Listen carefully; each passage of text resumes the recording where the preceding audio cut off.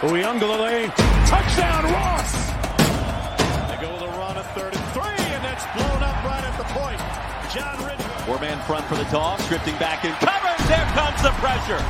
Quay Walker, shot out of a cannon. Bennett, near side, pass is caught. George Pickens. Gary lost a yard his first one. They bank it to him, and smothering the quarterback is Tyreek Smith.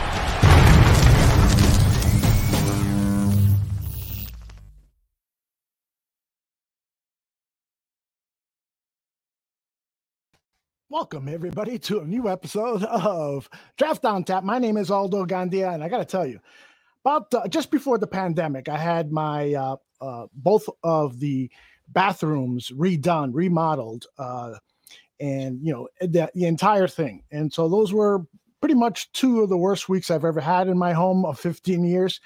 Because those 2 weeks were just a mess. Everything is everywhere. And, you know, I missed my medicine cabinet. You know, are you sure we're going to get a better medicine cabinet than this? And there's dust and well, that's what's happening with the Chicago Bears right now. Ryan Poles is rebuilding the entire Chicago Bears roster, and it is a bit painful to live through as we've gone through several days of wondering what's the next move, when will it come? Oh, that's a player that I wanted. Why is he going over there? Why didn't Ryan Poles sign him?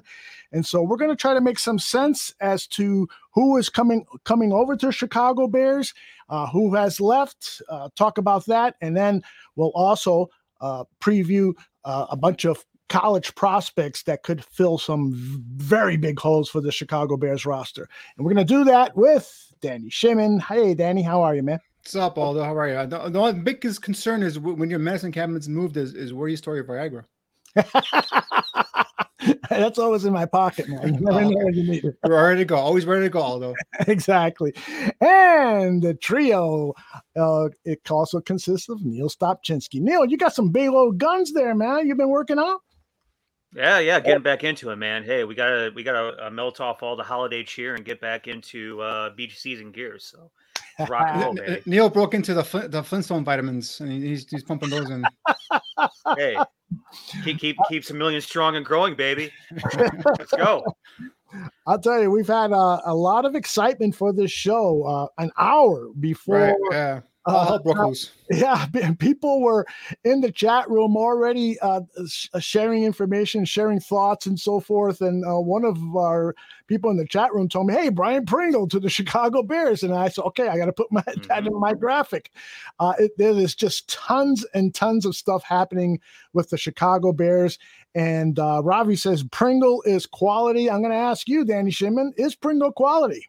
Yeah, he's a guy that last year I think really broke out with the Chiefs. I mean, he's a guy from Kansas State. I liked him coming out of college. You know, not a highly known product, more of a like a possession type receiver, but he had 6'1", 207 pounds, good size, ran a 4.46 at the combine coming out of Kansas State, and it just kind of waited his turn at you know with the Chiefs, and then last year really came on the scene. I believe he had 5 or 6 touchdowns last year, a little over 600 yards receiving. So he's a guy I think just, you know, like Ryan Poles said, you know, he's going to get these guys and give them contracts based off of what their potential could be. And the best thing is it's only a 1 year make it or you know, or prove it kind of deal, 1 year deal. So I like it. You know, you needed to get one of these receivers in here. And I think, you know, Pringle, obviously he knows them right from KC. So there's familiarity there with the player. I just think, you know, right now the room is barren, right? So you needed some bodies. And I think Pringle is a quality kid to go ahead and bring in. And then there you got the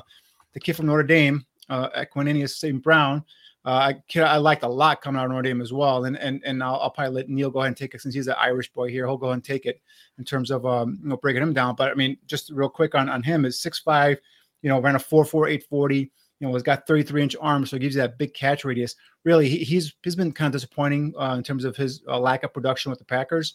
So we'll curious to see how that goes. And I wonder, obviously, Getsy knows him. Obviously, Getsy wanted him in the system, so going to probably give him an opportunity to come in here and obviously compete for a starting job. So, but Neil, I mean, I loved St. Brown come out of Notre Dame. I think his brother is better. He went last year to the Lions, Amon-Ra St. Brown, but I think this is a big body kid, and he wasn't the kid, the receiver I thought they're going to get from the Packers. I thought they're going to get Valdez Scantling, but this is a guy that come in here probably get an opportunity to start. So I liked him out of Notre Dame. What do you think of him? Yeah, I mean, he was fine at Notre Dame. He wasn't he wasn't a guy that made or break us, or made or broke us. I don't know what the correct vernacular is. Honestly, I'm not an English major.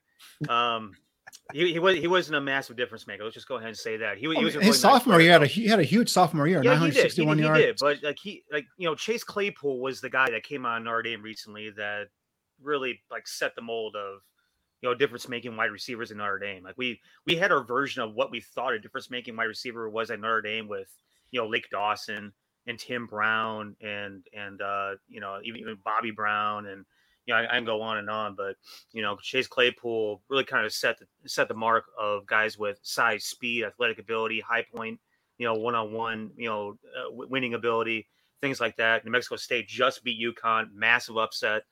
But the thing about Equanimeous St. Brown is that we touched on last year when we were talking about Amon-Ra is that their pops is a world-class bodybuilder, and so the things that that man instilled in his kid was strength, work ethic, just going balls out and going your hardest. And that's really what you get from that entire family. That's what you get with Equanimeous. And thing about it is that we needed length, we needed size, we needed speed. He tackles all three of those with one stone. He didn't exactly emerge as the type of dude that we all thought he might have emerged as in Green Bay. He was a highly recruited kid in high school, like a 4-star kid in high school. And like I said, had a nice career at Notre Dame. Could have potentially just absolutely exploded at Green Bay. Didn't. Hopefully he can do some things here. At worst, he's going to be a really nice possession receiver that could be a deep threat and a red zone target, things like that. So pretty excited to have him. Not going to lie to you. Byron Pringle, he's a guy that has great catch radius, given his size. He has good speed off the line. I really like, his toughness in the middle of the field. In terms of guys that are average size wide receivers, they can make the tough catch. He's that type of dude. I think you're playing the same highlight that I watched just a minute ago here, Aldo, where he makes a tough catch in coverage, gets absolutely hammered, hangs onto the ball. You need guys like that too, man. You need tough receivers that have strong hands, that have well built core that can withstand a hit here or there. Like this kid coming out of Kansas City. I think Mark Giangreco posted earlier he's a poor man's Tyreek Hill. Absolutely not. He's not. He's not no the freaking way! Oh my God! Mark Giangreco posted earlier on Twitter was he he's a poor drinking man's tonight? I'm Tyreek not sure. Hill. This is Like, nowhere what are we near talking Tyreek about, Hill. Joe? He's retired, so talking maybe about? that explains it. Okay. Anyways, Yeah. he's not Tyreek Different type of Hill. receiver, He's not yeah. even close. Yeah, but he's a guy that you like to have in terms of catch radius, strong hands, toughness. He's gonna find his ways to get open. Like Danny said earlier, he had a breakout year last year with the Kansas City Chiefs. Let's keep that shit going, man. We're signing a lot of guys right now that the year before they get to Chicago are having breakout years. And, Poles is doing a good job of finding guys that are pretty much in the pinnacle of their careers, bringing them in, not spending a absolute F ton of money doing it, by the way, and getting difference makers, hopefully. And Pringle, just to recap real quick, last year he had 42 receptions, that's the shot. That's the 500, shot right there. 68 yards for 13.5, average per catch, and then 5 touchdowns. So, there are a lot of times he makes plays like that.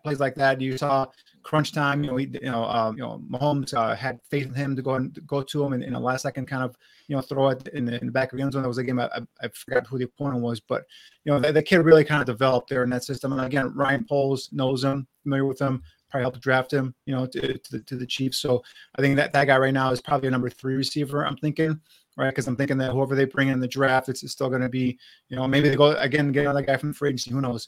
I still think there's a big fish out there they're waiting for. I'm hoping and praying it's Terron Armstead from the Saints, but we'll see. That if you bring that guy in, you kind of put him in left tackle and you just solidify left tackle for years to come, just as long as you keep him healthy. But I'm still hoping that there's going to be a big fish out there that Ryan Poles is a way to go ahead and just kind of reel in here, hopefully the next couple of days or so.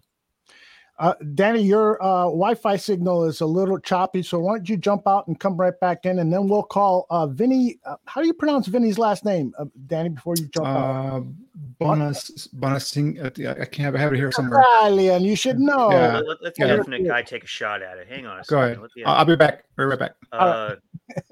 Monsignore? Bonsignore, yes. Oh, that's what it looks like to me, at least. That's what it looks like to me.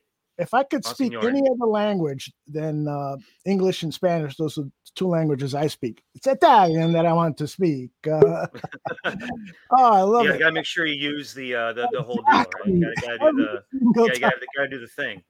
My wife is Italian. Like, cook me something to eat. Well, I know your wife's Italian. Like she has an Italian mouth on her. That's for sure.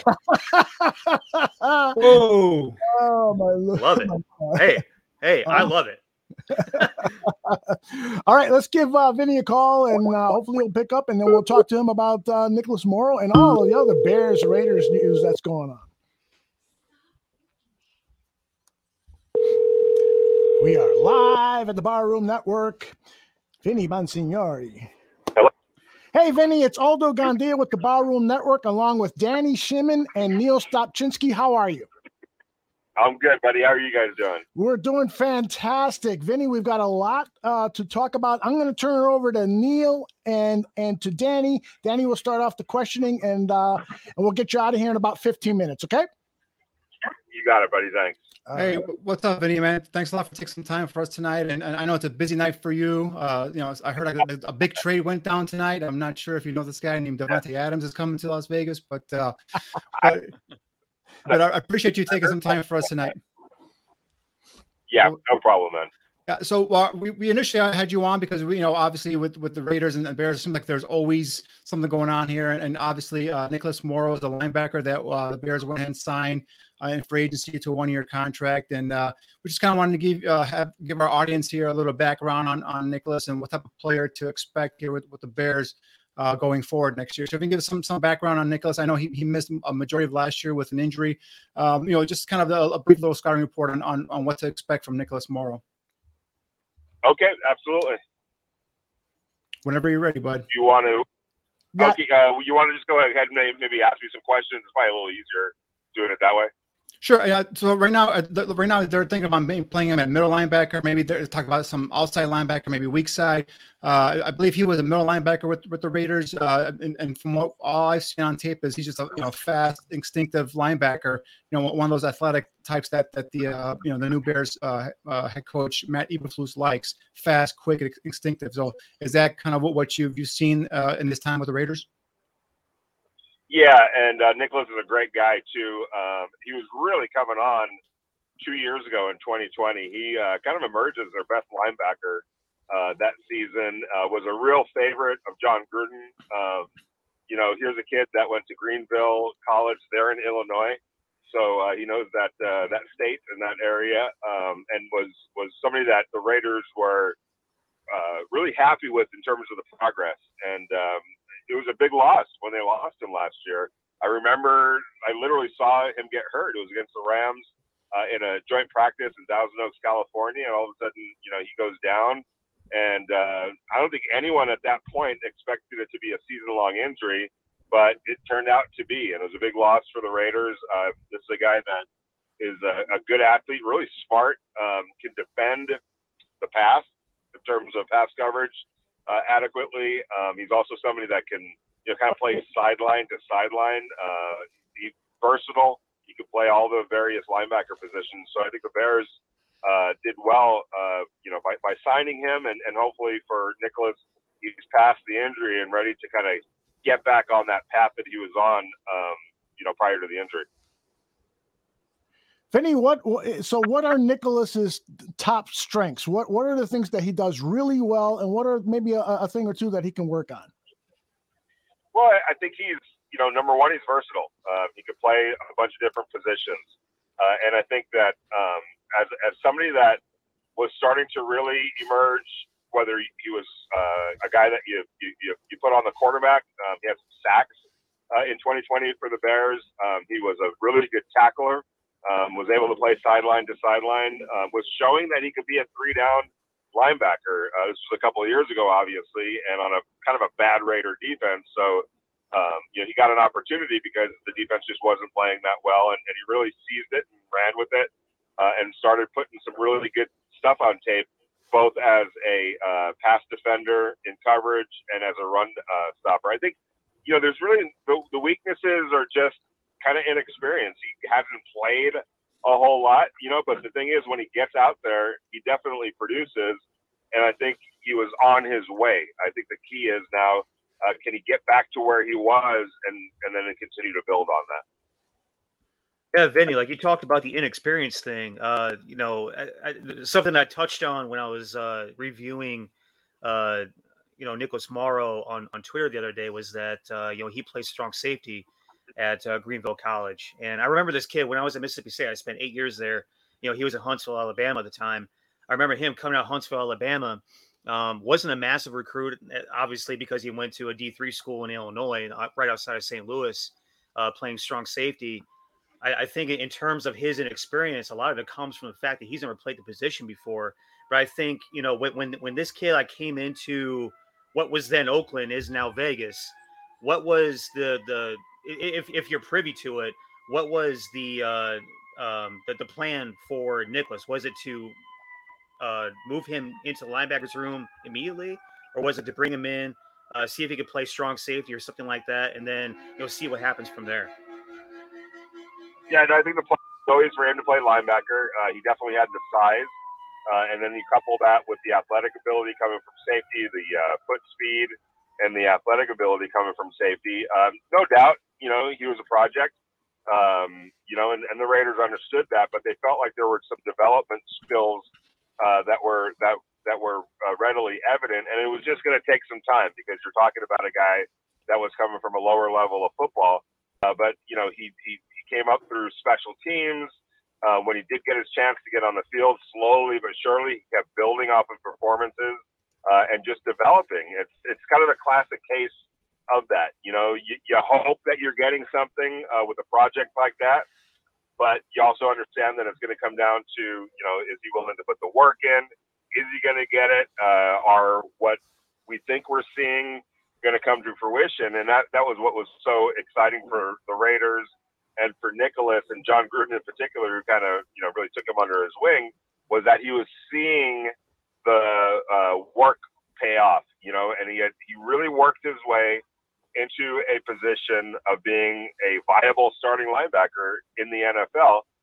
And then they had big hopes for him and big plans for him coming into last year, but then, the injury hit him, and unfortunately it knocked a full year, knocked him off track by a full year. But, if he's healthy, he should get right back to that. And the Bears can get a player that's, an ascending player, and there's still room to grow. Right. And I mean, we all know that's tough. Like whenever you lose a year of development, a lot of players have lost arguably 2 years worth of development given all the COVID stuff. So that's even made it like twice as hard for a kid like that who's just learning how to play the position at a equally high level. I think just looking into, just taking a brief look into his profile, what I've been able to gather is that he is a kid of work ethic. He is a kid of character. He had a lot of leadership down there at Greenville, coming out. And, the other thing is that he's the only All-America in the history of that program, or at least at the time he was. So that's a pretty incredible thing. I think, the thing that I'm interested in is that in terms of making an impact, if there's one thing that sticks out to you in terms of a kid coming into a new environment, playing a new position, learning things for the first time, what sticks out to you in terms of like how Nick has sort of cemented himself through the what was it, 3 or 4 years that he's been with the Raiders? What sticks out to you the most? Well, I think the one thing that is really going to help him is that he knows what level he was playing at. He got there, and that helps your confidence and it helps your belief in yourself. So I think that he understands he belongs. He understands what his strengths are, which is being a great athlete at linebacker, as we were mentioning, able to be an effective player when it comes to defending running backs or tight ends in pass coverage, but also being able to dissect in the run game and go make plays as a run defender. He was really flashing as an all-around linebacker, to be honest with you. He was also pretty decent, on the pass rush. So he was kind of putting it all together to say one strength over the other. From my vantage point, he was improving in all areas and becoming kind of an all-around linebacker. And so, again, that was really pleasing for a guy like John Gruden, who just because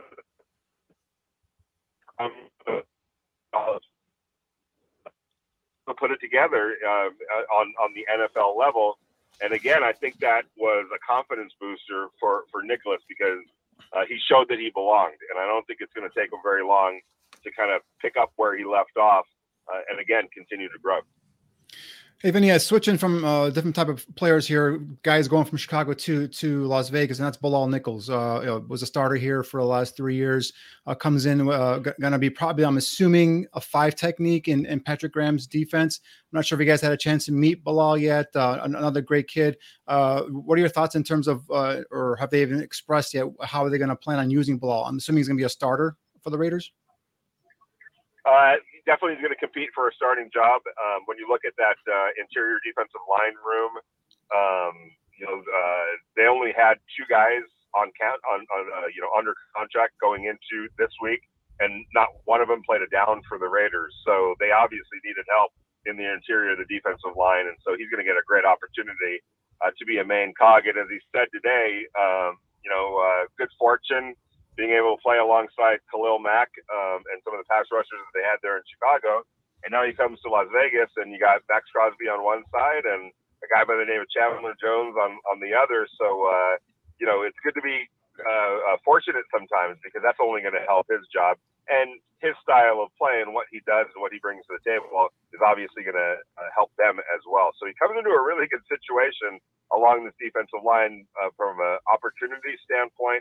And then also the guys that are around him and the level of play, a level of talent that he's surrounded in, that makes life easier for both he and the guys that he's joining. Yeah, he's another good kid. I think you guys will enjoy him out there in Vegas. So, but Vinny, before we let you go, we got to ask you, man, about this big trade that just went down about an hour ago with the Raiders going ahead and getting Davante Adams, reuniting the Fresno State connection with Derek Carr and Davante. A bit of a shocker there, especially with Aaron Rodgers re-upping with Green Bay. The assumption was Davante's going to be there for at least another season. How's the reaction there in Vegas in terms of the big trade? Well, Raider Nation is going bananas right now. I just finished hosting my radio show on Raider Nation Radio, and they're going nuts without question. I had to laugh because I was talking to Derek just a couple of weeks ago, and we were talking about the contract and the contract extension, which now is pretty imminent when you think about it. Davante Adams came here to play with Derek Carr. They're going to lock him up here pretty soon on a new deal. But he was talking about, the blessings in his life, being able and fortunate enough to make the kind of money that he makes. And he's like, being able to help the less fortunate. He goes into other countries and helps build schools and churches and feeds kids and things like that and families. So he definitely uses his money the right way and to help others. And he's like, and that's going to be part of, when I'm thinking about a new contract, that's kind of part of the equation, how I can use, my blessings to help others. And then he paused. He's like, but he goes, there's some guys out there in the NFL that I really want to play with. And that's going to come into the equation as well. So it was basically saying, yes, I want what I'm worth, and I'm happy to get it to be able to not only help my family, obviously, but others that need it. But, there's some guys out there that I want to play with. And I knew he was talking about. He was talking about Davante Adams. And the implication being, he's not going to ask for the world and the moon and the sun and all the planets because he understands that what he makes also affects how the Raiders can go out and get help around him. So he was already thinking about it. I could tell. And in fact, I wrote about it and I brought up Davante's name because they've made no bones about the fact that they wanted to play together at some point. So he definitely, and so did Davante, spoke this into existence, and it came to fruition today. And I got to give the Packers a lot of credit too. They could have played hardball in this situation. They could have kept him on the franchise tag this year, and called a bluff if he was threatening not to play. They could have franchise tagged him next year too. They had him under control and had all the control for the next 2 years at least. And that's why I thought that this was a pipe dream, that it wasn't going to happen once he was franchise tagged. But I give the Packers a lot of credit, because it looks like Davante said to him, because they were willing to pay him exactly what the Raiders paid him, but he said to them, look, I want to go someplace else. And they did him a solid. They could have played hardball, but they didn't. And they said, okay, we'll make it happen. And to me, things like that, and I know we're on a Bears show and all that, but organizations that do that, that see it and say, you know what, we're not going to stand in your way anymore. We're going to let you, go do what you want. That resonates with players, and it was a good move. It was an good organizational move by the Packers to let him go where he wanted to go, and I don't think that'll be forgotten. Vinny, last question before we get you out of here. I understand that Tony Moy, in fact, in the chat room, told me that the Chicago Bears are about to close a deal, or may have already closed the deal, to have the same architectural firm that did the Raiders Stadium work on the Arlington Park project here in Chicago, the new stadium. If that goes through, there's still a lot of hurdles to jump. What can you tell us about that stadium in Las Vegas, and what Bears fans can anticipate if they take the same approach? Yeah, this is a great stadium, Allegiant Stadium. It's funny because I worked in Los Angeles when the Raiders were trying to get back to LA, and the Rams, and obviously the Chargers. And I'll never forget, the night in Houston in 2016, January of 2016, when the vote finally happened, and the Rams were awarded LA, and the Chargers were given the second option to join them, and the Raiders were essentially in third place in that situation, and so they had to figure something out because it wasn't working out in Oakland. And lo and behold, about a month later, all of a sudden, they're pursuing Las Vegas, which made a whole lot of sense. But long story short, in retrospect, that happening in Houston that night was probably the best thing for the Raiders, because when you go by the Raider Stadium, there's no question whose stadium that is. When you look at it, it's all Raidered out. It personifies them, and I think the architects just did a fantastic job of capturing the Raiders' spirit, the Raiders' heritage. There's no question whose stadium that is. And I would imagine if given the opportunity now in Arlington Heights to do the same thing for the Bears, working with the Bears people and trying to get their vision and what they're really striving for, and then be able to make that come to life. If they handle it the way they handled Allegiant Stadium, it's going to be a great place for the Bears, for their fans, and I'm sure it's something that the whole community can be proud of. Vinny, man, we appreciate you jumping on. Thank you so much for giving us some time and shedding some light on Nicholas Morrow, the big trade there, and how the Raiders are going to go ahead and implement Bilal Nichols. Why don't you go ahead and give our listeners, your Twitter handle and any sort of information in terms of how they can read your writing and follow you on social media. Yeah, for sure. At Vinny Bonsignor on Twitter. And then also, is it at Vinny Bonsignor or at Vinny? I always forget. But I think it's at Vinny Bonsignor on Twitter. Yes, it is. You could. Okay, great. And then you can read my stories. Just download the app if you're a Raider fan.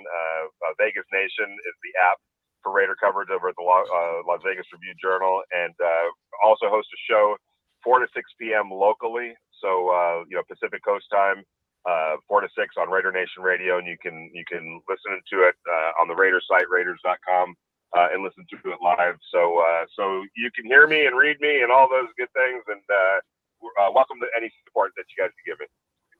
Sounds great, Vinny. Thanks very much for hanging out with us a little while. You got it. Thanks. Have a good one, you guys. Thanks, bud. Thank you. All right. Bye-bye. Outstanding. Good catch. Vinny knows the Raiders very, very well, obviously covers them for the Las Vegas Review Journal. And guys, if you're a Raiders fan out there, you want to follow what's going on with Bilal Nichols and some of the other, former Bears. One thing I forgot to ask him is Khalil Mack is back in that division now. Now he's going to be playing the Raiders twice a year with the Chargers. So I wonder how long that was going to, be like out there. But anyway, great information there. Very knowledgeable source. Just told you right now in terms of that Adams trade, I think Rob Domofsky does a great job covering the Packers for ESPN. Said that Aaron Rodgers knew about this is going to happen. So if Aaron Rodgers, I don't know if he knew about it prior to re-signing or if he found out like after he re-signed, but I'm curious in terms of how Aaron Rodgers was able to do this. Now if Aaron Rodgers knew Adams. Can I interrupt? Because this is what happened. Hey, we can give you this $50 million a year for the next 3 years, but there's no way we can bring Devontae back. Aaron Rodgers. Okay. No, that's what happened. That's what I was just gonna say. I'm like, unless Aaron Rodgers was a selfish bastard and said, I want all the money. I don't give a shit about, that could very well be the case, because I was shocked that they traded him after they signed Aaron Rodgers. But trust me, and so what this means, this is going to go down in Aaron Rodgers' legacy as he really doesn't want to win as badly as other quarterbacks. You think Tom Brady would have allowed that to happen? No, Tom Brady took discounts. He restructured his contract. Yeah, he took discounts for Edelman and for Amendola and God knows who other players. But yeah, I mean, Brady always kept, he could always maxed out, but no, he always he kept some of that. I mean, he still made $20 million a year. It's not like he's making peanuts, but he could have made more. But he kept some of that, space for the Patriots who would get other players. So he's doing it with the Bucs now too. Mm-hmm. Yep. So, the thing is, he gets it though, because he's making all this other money elsewhere with his endorsements and his sponsorships and everything and else. His wife. He's got all these other sources of income coming in. And his wife. Yeah. He doesn't need the NFL to pay him anything. He can play for free if he wants to. Yep, exactly. All right, let's get back on track here, talking about some of the free agents before we start with your draft evaluations. Yeah. The very first player the Chicago Bears signed, Ryan Poles signed, immediately went out and got that 3-tech defensive tackle, Larry Ogunjobi. I think this was a great get for the Chicago Bears. They didn't want to wait. There aren't a lot of 3-techs who can play this kind of disruptive style that the Bears need. They went after him right away. Some fans are saying that they overpaid. I don't agree with that. The salary cap is going to go up at minimum of $15 million last year. On average, it goes up $10 million, but because of the big TV contract that's going to kick in, it's going to be $15 million. And that's why you're seeing some salaries inflated right now. And then next year, it's going to be even bigger. And so we're going to look back. If Larry Ogunjobi is as successful as I think all of us think he will be, it's going to be a deal for the Chicago Bears.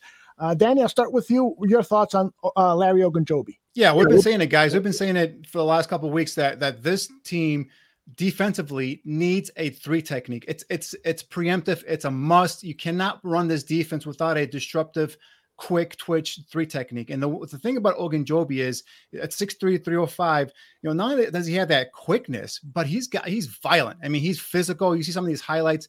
I mean, there was a play against the Bears week 2 where he just almost decapitated our running back out of the backfield. I mean, this kid is violent, and that's what I love about him.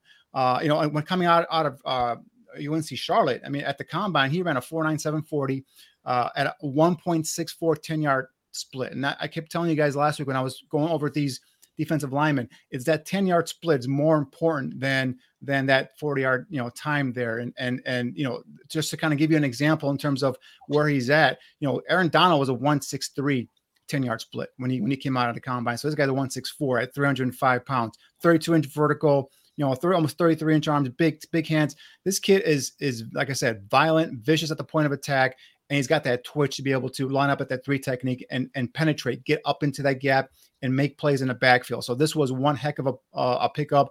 I didn't think that he was going to, they're going to go after him, because I thought they're going to go after more of the, the lesser known, kind of like what they're doing with the receivers now. But this was a prime guy that they needed, and they went ahead and got. Because we've been talking, I've been saying the 3 technique is important, and there aren't many in this draft. There's some you can kind of project, and if you work with them, and you can see them here and there. But this was a big piece, a big get. And guys, just talking right now to Vinny about Nick Morrow. that's a rare, that's a pretty good review he gave us there in terms of Nick Morrow. So, if you move him into middle linebacker, he's a guy who's got that athletic ability. He's instinctive, can go and drop to his landmark and then just, plant his cleats in the ground and come forward and come with force.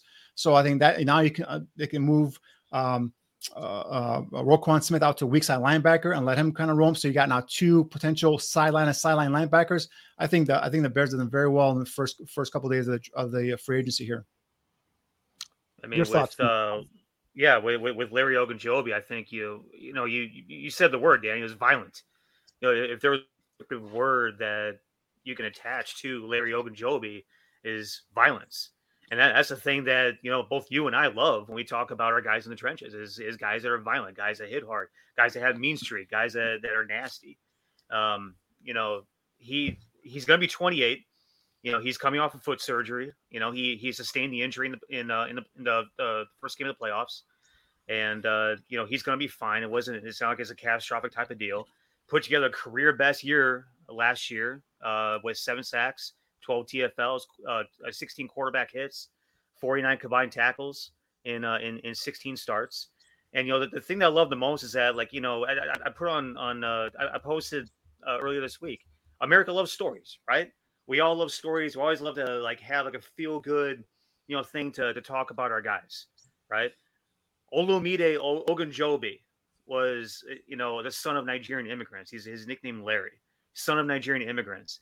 Didn't play a down of football until his sophomore year in high school, right? He had an unbelievable career in terms of being kind of an undersized, underdeveloped, sort of kid.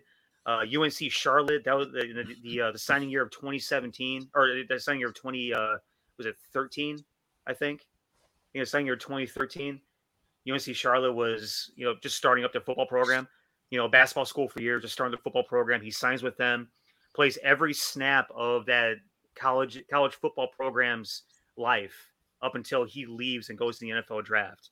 Has a all everything sort of career. Gets drafted by the Browns in the 3rd round. You talk about coming of age type of stories. This kid kind of has it, and then he comes up, even develops further through the NFL. Has that type of career that he has last year. Has the type of clips that we just saw on the screen just now. Just effectively ripping guys' heads off. You love the way his kid plays. Like I said, violent is a key term here. That's what we're looking for. 3 technique, critical position. We probably don't need to address that in the draft now. We probably will, just to have a young guy that we can develop and have some depth. But It's not like something we need to go ahead and go balls out in day 2 anymore. We can probably find a really good guy that's developmental, on day 3 with one of those 3 picks we have in day 3. We can address offensive line on day 2 now, like we were originally hoping to, and then wide receiver and DB as well. So, I mean, great hire, great sign right there. I should say, great sign. Yeah, because right now you still need depth, right? You still need at least a 4th guy. Right now you have Angelo Blackson, who I'm assuming is going to be taking over for Eddie Goldman's spot, and then you have obviously Ogunjobi next to him, and then you got Mario Edwards, I believe, is going to be a backup 3 technique, and then a couple of guys that I highlighted last week, and Travis Jones from UConn, with a nice fit here. And then Logan Hall from University of Houston. Again, not the perfect body fit, 6'6", long body, but he got a 1.68 10-yard split. Again, a guy that can penetrate, get into the backfield. Any one of those 2 guys mixed in the mix here would really solidify that front there. So, and for any Bears fans can remember back to the Lovie Smith days. Think Tommy Harris, guys. Think Tommy Harris in the middle of that defense, that 3 technique, his ability to get off that snap, get into the, when Tommy Harris was healthy, right? Get back into that backfield, cause havoc, but just a meaner, nastier overall, personality here with Ogunjobi. That's the kind of kid that I see here in this defense right now. We're having some problems with our live feed on YouTube, but we should be back soon, and we'll continue to record to our other channels and also have this on demand. It should all be on tack. In fact, Ravi is letting me know that we are back, so that is great. Yes.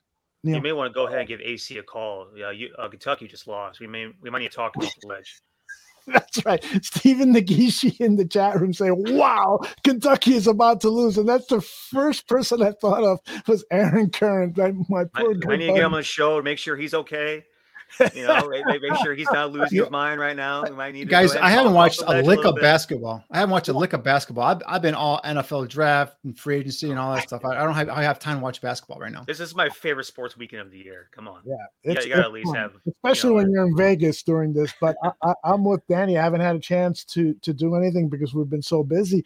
And I'll tell you one thing. I'm glad I didn't fill out a bracket, because I was watching all the ESPN shows as I was working, and a lot of people had Kentucky in the Final Four. So if I would have filled out a bracket, I would have done as I was told. Put Kentucky in the Final Four. St. Peter's just came out of nowhere. I mean, they had no business being in this tournament to begin with. They just came out of nowhere and beat the number 2 seed, arguably one of the favorites to win the national title. That's incredible. That's one of the best upsets of all time right there, guys. That is amazing. Okay, let's take a look at the list, and this could change any second, and I've missed something, but here are the new Bears that have been signed during free agency. Larry Ogunjobi, who we just talked about, the defensive tackle. As Danny and Neil said, this guy is a disruptor. This was a high priority need, and so he is now a member of the Chicago Bears. We talked at length with Vinny Bonsignori about Nicholas Morrow. A guy that we haven't talked much about is Lucas Patrick. And when I saw Neil Stopchinski's tweet about Lucas Patrick, I said to myself, I think Neil likes this guy. Neil, why don't you give us your analysis on Patrick, a former Packers offensive guard and center. He plays both positions. Listen, man, I love mean, nasty dudes. Like we just talked about with Larry Ogunjobi. I like mean, nasty dudes. The one clip that's been circulating around Twitter the past couple of days is when, he gets off, he's off a snap, gets the inside hand into the chip, moves on to the second level, walls off, and allows a massive explosion play to happen. He's able to move his feet. He's able to use his hands. He's able to navigate traffic, work at the second level. And in that one particular clip, we're not watching it now, is against the Minnesota Vikings, the one that I was just referencing. But the thing about him is that he has no concern for the man's welfare across the line of scrimmage from him, and that's a lot of fun for all of us to watch. I think it was a linebacker that he just took in that Minnesota game and just like threw him into the dirt, and you love that stuff. Let's see, choppy feet, gets the inside hand, chip, come back, look for more work, throw the guy to the ground, finish. We didn't have a whole lot of guys last year, man, and it drove me nuts the past 3 years. We didn't have anybody on this roster that went out of their way to make somebody feel pain. You know what I mean? Like it's infuriating. Thinking about where we came from the Olin Kreutz days, where you had a guy that the only thing he wanted to do was make guys feel pain. We had nobody on the roster last year that was, that went out of their ways to, put guys in the dirt. And that's the thing that you love. I think this might be the play right here. So he chips the guy on the inside hand, stalls him out, moves to the second level, gets this linebacker, walls off the inside. Unfortunately, I didn't. I ran out of time. All this was right from there. Tailback makes a cut back inside and goes for massive yardage. And that's the type of stuff that you love from your inside offensive linemen. Guys that have feet, they have quickness, they have lateral movement, they have upper body and core strength, the strength of the inside hand to wall off defense. The whole deal. Now, I mean, it's not like this guy is just an absolute massive beast of a human being. Like right. he does go ahead and he's get pushed back on plays. He is vulnerable at times. He's not a guy that can sit down, that can like anchor and just like manhandle guys. He's not Ed Ingram, if you will. I've talked very highly about that guy, how he's able to just go ahead and manhandle guys. Zion Johnson, the same way. He gets his hands on you. He can move you this way and that. But he's a guy that once he gets leverage, he gets the inside hands. He can go ahead and control his space. And it sounds like, he's the type of dude that instills leadership and work ethic and all the right types of things that Ryan Poles talks about in all of his press conferences, where he says about he wants to set the tone with the right kind of guys in the locker room to move forward and not have to worry about, having to deal with, different mindsets of guys. He wants to have the same types of guys in the locker room. They're about the same types of things, culture. And he wants to build it from the onset. And this is the type of guy that will put that in the locker room. Yeah, and Marty in the chat just asked the question: will he play center? Yes, I believe he will play center. 100%. I think he'll be your starting center. I think Mustafa was just brought in to be a serviceable backup. And the one thing about Patrick is we just saw him in those clips. They're playing that wide zone stretch, right? And that's where I've talked about these offensive linemen got to be able to be mobile. They got to be able to get to that next level, that second level run fit, that linebacker, and seal them off like we showed you in some of those plays. And the bonus with this kid is he has some nasty in him. He's got some mean streak in him, and I think he's a smart kid. Came out of Duke, versatile, can play right guard, left guard, and center. So you like that versatility. Modest pickup. Not a huge guy. He's a serviceable offensive lineman. I just think that they're going to plug him in center. I think the depth in center in terms of the draft it's kind of limited. There's a couple of big name guys, and the other guys are just kind of like crapshoots there. I think guard, the interior position is where they're probably going to go ahead and address it in the draft as well. I think I don't know if it was pre-show or right before the show started. I said I'm hoping, I'm praying that they have one big ticket left in them, and that's left tackle. And if they go and get, say, a Teron Armstead, or even go to a lesser degree a Dwayne Brown. Dwayne Brown is more of a stopgap than a Teron Armstead, but you get a Brown in there to kind of solidify left tackle. You got this kid at center. Yeah, you assume you have Whitehair at guard, at left guard. Now you could pick a guy in the draft to come in and compete with Borum and Jenkins, or however you want to do it at right tackle and right guard. And now you have the makings of a solid, foundation in terms of offensive line, and go from there. So, the smart guy plays multiple positions, and I think this guy will be the starting center come opening week. Aaron Current has joined us in the chat room, and he says, cover your ears, boys and girls. Fuck March Madness. I'm going to bed. Hey, it's a PG-13 program. You can say the word fuck. Sorry, AC. I got good news for you. The guys are going to evaluate one of your Kentucky guys, and we'll do that in just a moment. I want to get back to acquisitions on free agent. Equanimeous St. Brown. We talked about Ryan Pringle. We've talked about Byron. Byron. Yes. And I was upset earlier when St. Brown was the wide receiver. I had not known that we had Pringle before the show started.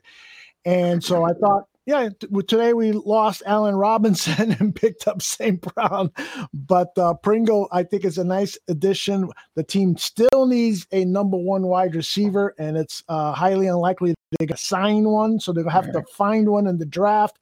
The returning Bears are Lachivius Simmons, Sam Mustipher, Jesper Horsted, Patrick Scales. Somebody in the chat room, Danny's asked if Jesper Horsted can play wide receiver. He played wide receiver at Princeton. Yep. But he's a bigger body receiver. Yes. You think he can play in the NFL, huh? Well, he's been converted over to tight end the last couple of years, so he's going to have to probably drop a little weight. It depends. I mean, I like him as a flex tight end. I like him, line up in a slot. Again, the Packers use multiple formations in terms of multiple tight ends and all that stuff. So I could see them using him at tight end, or maybe making him, slim down and get a little bit bigger and be a red zone target here in the end zone though. So, but he's definitely a guy that whenever he was throwing the ball, made catches, made big catches, made contested catches.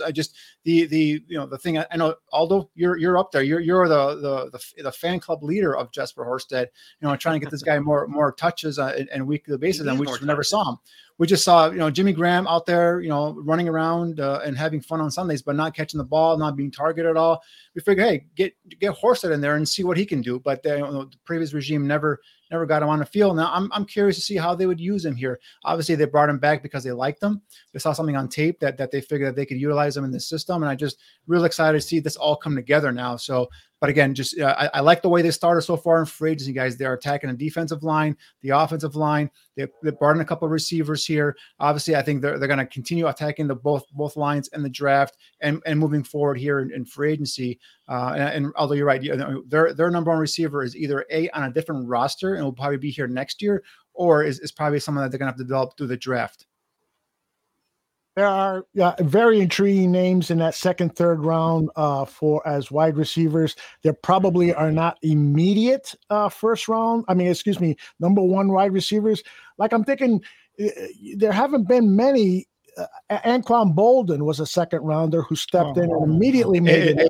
AJ Brown from the Titans was a second round pick that came on and was an immediate impact. There's a ton of guys in the second round. You can get a receiver. And actually, funny, I just said AJ Brown because the guy I'm going to highlight for you guys today, a receiver, reminds me of an AJ Brown, of an Anquan Bolden. So we'll get to that later on today. But yeah, so you can get guys in the second round that could come in and be impact players. Darnell Mooney, yeah, he's not a number one, but he's an impact player in terms of as a rookie. He came in and made an impact, some nice contributions as a 5th round pick. So this draft is loaded receiver guys. You're going to get guys in the 4th round that are gonna come in and make an impact. I have a guy that for next week's show I'm gonna highlight, Sky Moore from Western Michigan. I think he's a day 3 guy, probably top of that 4th round. He's a guy that more likely a slot receiver, but he's a guy that's coming in. He's gonna make some plays. He'll help you, in terms of on the offense and get some production there as well. So you're gonna find guys, day 1, 2, and 3 of this draft where you're gonna get receivers to come in and make some plays for you.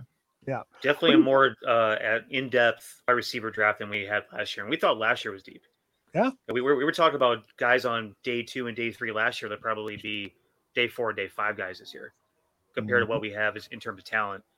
So, I mean, it'll be easy to find a guy that fits what we need. A lot of people in the chat room are saying, let's make a trade for DK Metcalf of the Seahawks. Neil, what do you think about that? I don't know about that now. Do we have the capital to do that? Yeah, not only don't we have the capital to do it, but also he's got 1 year left on his contract. So you'd have to negotiate a big long-term contract before the deal. I know the Seahawks are trying to are starting to blow things up and starting over, but I'm not sure that's the right move right now for the Chicago Bears. Danny is shaking his head. I think you can keep DK Metcalf in Seattle. I know everyone gets enthusiastic about his highlights and the big plays, but this guy is a diva.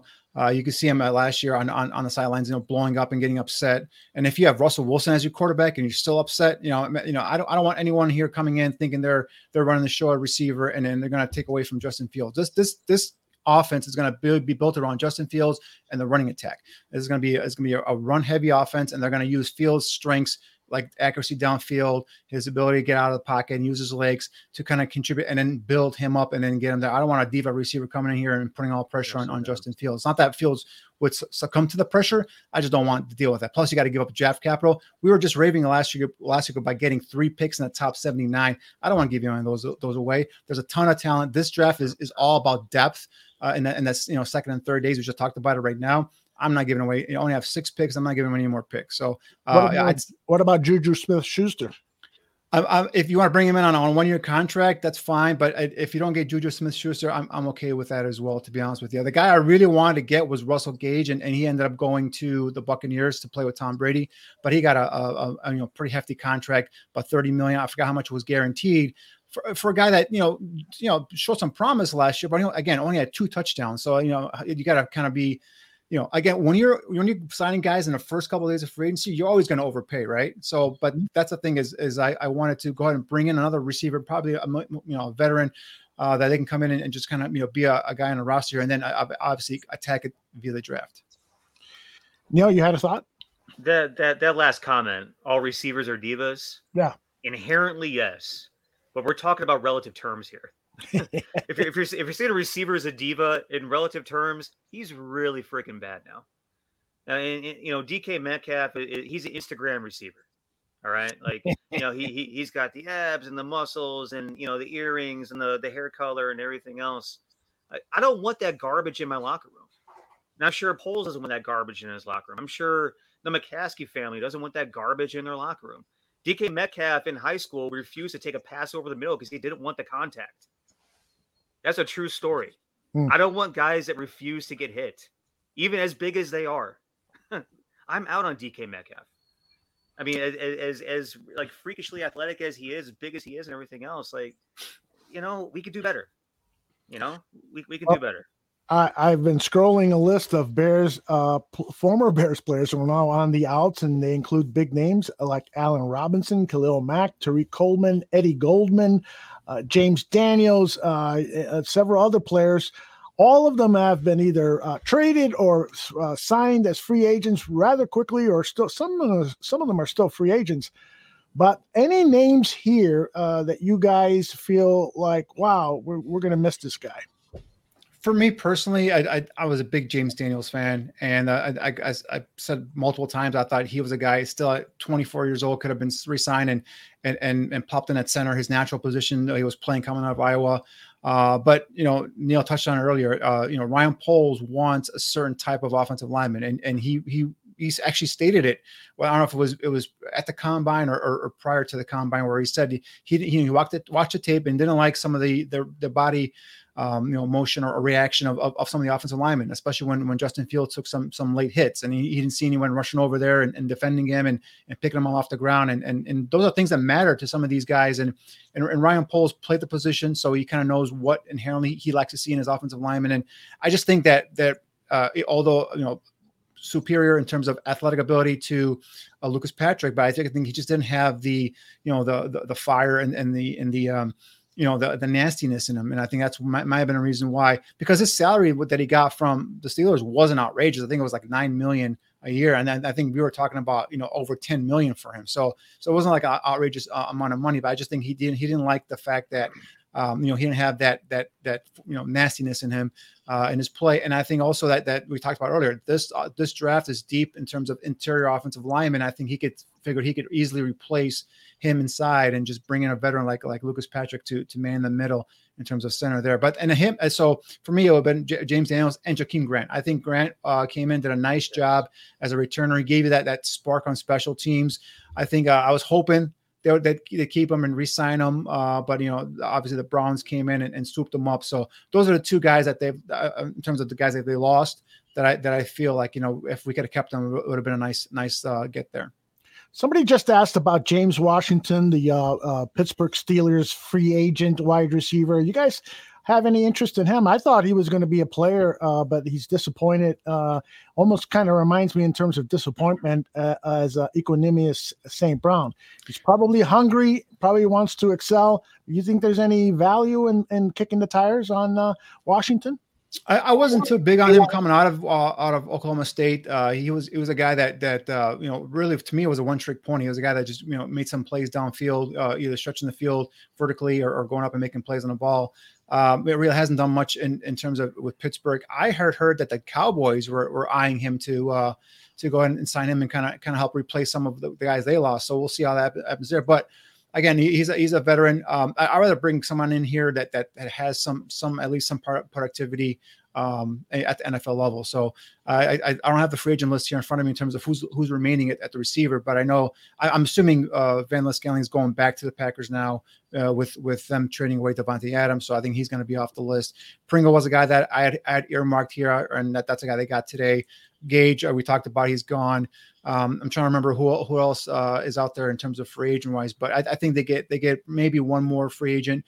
Again, not a huge mega deal here.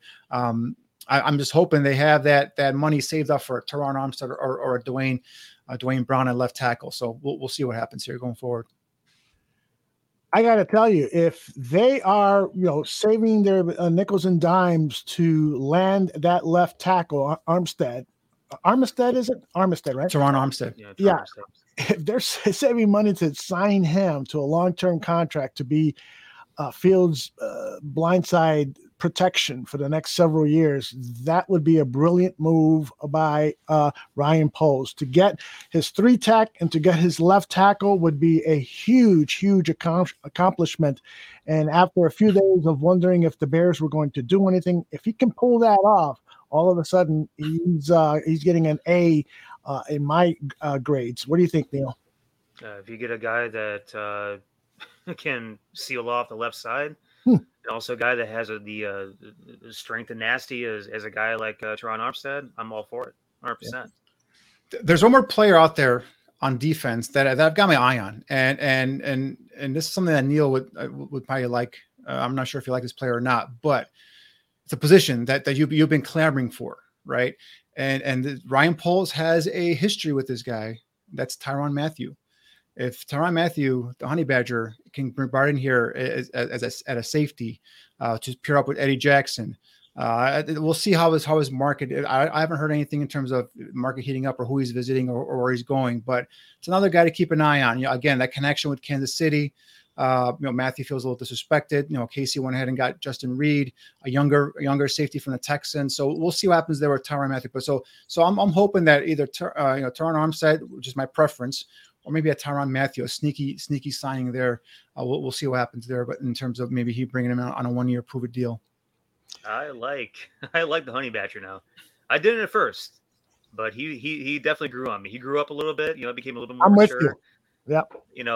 Put all the the ridiculous stuff off to the side. I like the Honey Badger now. Talk about leadership. Talk about a guy that's a terrific open field tackler. Ass off. Right. Plays his ass off. It eliminated the bullshit. Kept all the playing your ass off, the work ethic and everything else. The motor. I love that kid now. Getting back to that wide receiver position, just a couple more names I'd like your comments on. I think that the market is dropping on Marquez Valdez Strandling. What the hell? Scantling. Thank you. I think the market is dropping on him. He might be one of those guys who could be found as a high value 1-year contract. In that case, I wouldn't mind having him become a Chicago Bear. I don't have a lot of confidence that he's a good receiver, but if you can bring him in for somewhere between $3 to $5 million or whatever it would be considered a value, I wouldn't mind the Bears taking a chance on him. What do you guys think? Won't you think that now he's more likely to go back to Green Bay with Davante Adams? Yeah.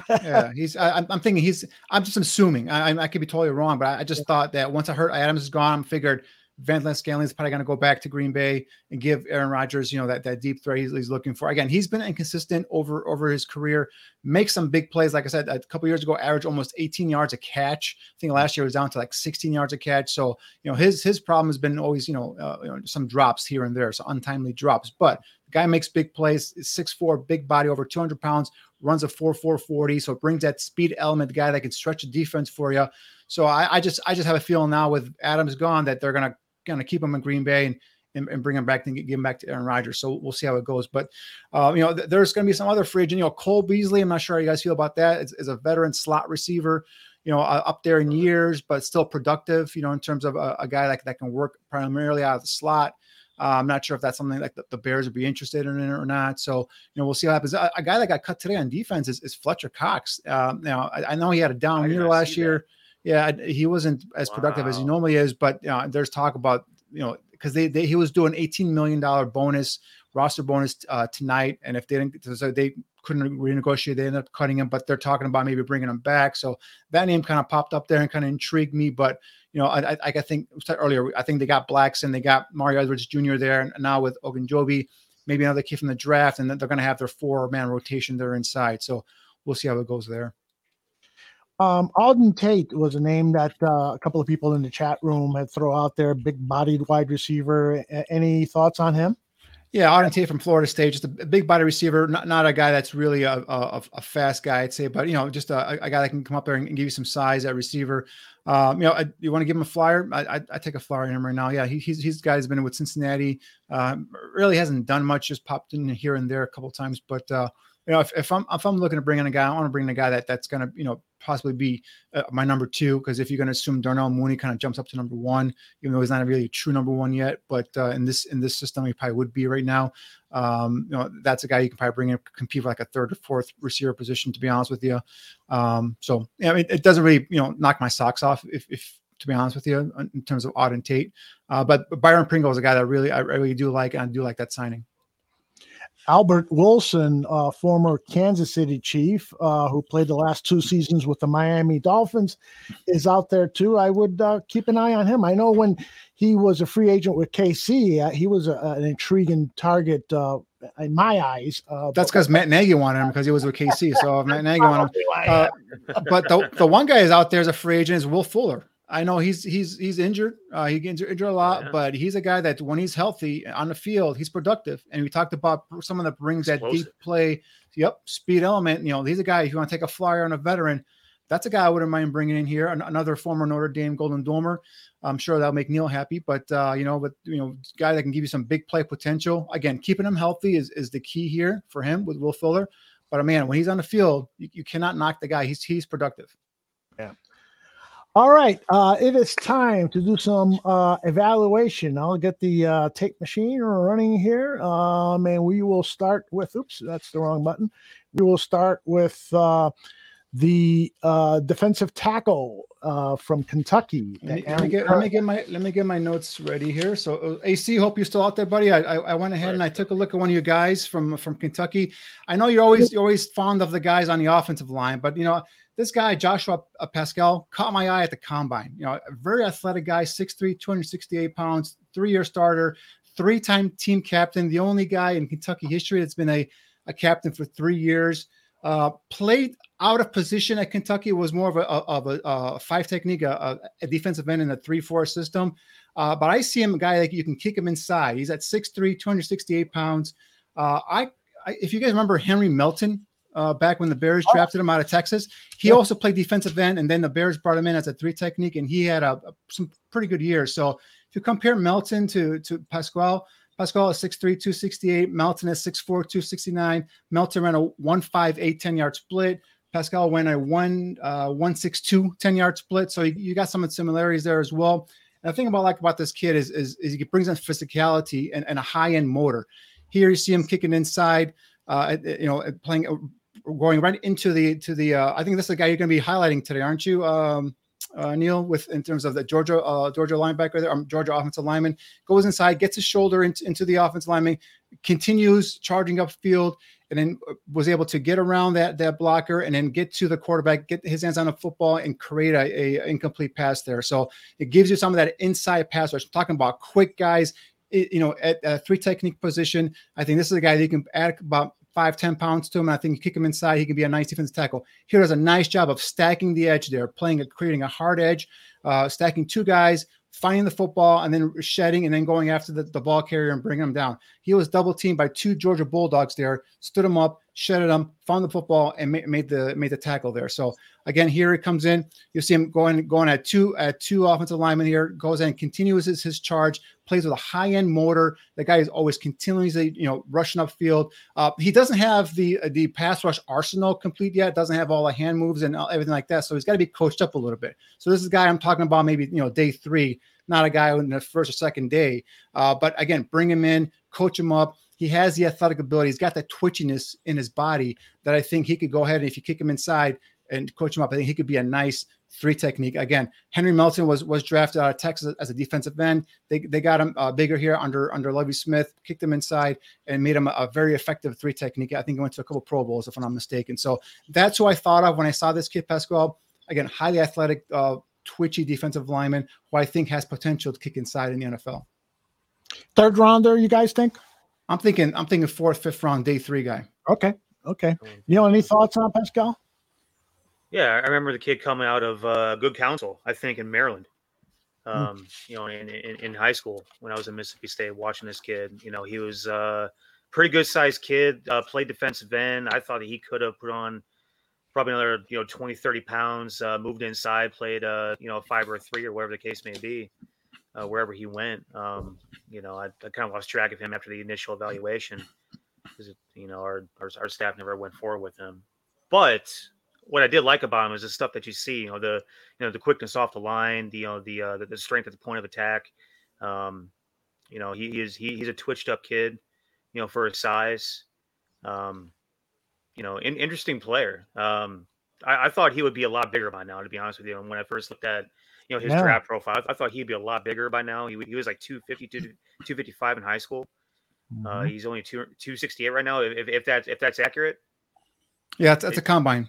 That's combine stuff. Okay, yeah. So, I mean, to me, I feel like he should have been a little bit more developed along this point from a physical traits aspect of things. Yeah, because right now he's just winning with his his quickness off the snap, Right. his motor. He doesn't stop churning at offensive linemen. Like we saw right there, even if he's initially blocked, he keeps coming at him. And if you're not athletic enough to keep up with him in terms of as a blocker, he'll go right around you and he'll get to the quarterback or get to the ball carrier eventually. I just love that tenacity. I love the body size. I like the body type, the athletic ability in that body type, the twitchiness for a guy that big. I just think that perfectly, again, for this system where you're going to ask your defensive lineman to go ahead and shoot those gaps, get upfield, and make havoc in the backfield. I think this is a guy that potentially you can bring in and develop and make him into a eventual starter. Give him that weight room, put some more weight on him, get him a little bit more powerful, and keep that quick twitch that he has. Right. I figured that again, by now he'd be like a 285-pound kid. Again, what we talked about, remember, I always talk about these guys with their 10-yard splits, right? He ran Pascal ran a 4.77 40, which is phenomenal for a guy that size, but his 10-yard split was 1.62 guys at the combine. 100%. Compared with Aaron Donald went a 1.63 10-yard split. So we're talking about that type of quickness, that type of a twitchiness off and from that interior defensive line position. That's what this defense needs. That's what they should bring in here, and just athletic guys, fast and vicious and be able to get to that football. And with that motor, again, you got to coach him up. His pass rush technique right now, he's just a straight bull rusher. He wins off of just basically effort right now. But you just got to coach him up, get him to the point where he's using his arms to rip through, swim, move, and all that stuff. And now he gets even more effective using that quickness off the snap to get into that backfield. And Pearson makes some plays there. All right, let's move on to cornerback Roger McCreary. You guys, if you guys been listening to or watching this show, I'm a huge Roger McCreary fan. I've been on this kid since the beginning of the season, to be honest with you. Just a real, a guy that in high school I had basketball and track Letterman, a 2-year starter at Auburn. This is a guy that when I put on his tape, when I first initially watched Roger McCreary, I thought he's more of an off coverage kind of corner. Here we see him playing some off coverage right away. But he played a lot of man at Auburn. I think that's not going to be his future at the NFL. I think he's going to be excel at off coverage. Here he's man to man. You see him get off the line there. He stays in phase with the receiver. Now if he just turns his head here, just turns around, he can make probably a play on the football, an interception. So he's got to learn to turn around real quick there. But he's got, when he put on his tape, he surprises me with his ability to be able to stay in phase downfield with these receivers. Now he ran a 4.46 40 at the Auburn Pro Day. He ran a 4.5 40 at the combine. But here, so he improved this time here at the Pro Day. But here, this is Mechie from Alabama. He does a nice job of even though Mechie kind of opens him up here, opens up his hips wrong direction, he's able to recover, get back in phase, and is at least in position there to force a tough throw where Bryce Young overthrows the receiver there. So again, getting himself in position, covers a lot in the slot. So he can play outside, he can play inside, 5'11", 190. He's got, some nice, decent size to him here covering Mechie in the slot. And again, you see him, he's in phase. He's got awareness. He's peeking back in the backfield, knows the ball's coming. And I like corners that have that downfield awareness where they know when the football is coming. They don't just have their backs turned to the quarterback there. Again, Mechie's going to be coming off an injury. He's going to be a good pick there in the middle of the rounds, but this is a highly productive kid, Mechie, and he does a nice job of keeping in phase with him there. Here we see him at the line of scrimmage playing press man. Gets opened up here. His hips are opened up real quick. Mechie's a nice move, but what he does is he recovers nicely. So he opens up and gets beat on that slant. Mechie crosses his face mask, but then he does a nice job of recovering and getting back in phase and making a tackle. So, holds it to a minimal gain here. Again, he's going to be more of an off coverage corner at the next level, but he does show you some ability to be able to get up there, press, get physical. And this just, again, we're talking about off coverage, right? He starts here in the bail technique. Again, does a nice job of just kind of knowing what's going on in the pocket there, looking at the quarterback, and then closes quickly on the receiver and does a nice job of playing through the football, being able to knock that ball out of the hands of the receiver, stopping a touchdown from going in and happening there. So again, we're just talking about a guy that plays with instinct, and I think I see him in that type of that system, being able to play off, hit his landmark, and then just kind of, know what's going on in the backfield, and then come down downhill and either make the tackle or like we saw there, get his hand around and make a play on the football and knock that ball away. So a guy that's, just plays hard, tough competitor, doesn't back down in terms of in run defense. If there's a big guy coming at him, he'll go in and take him on. So I just love his character. I love his football toughness.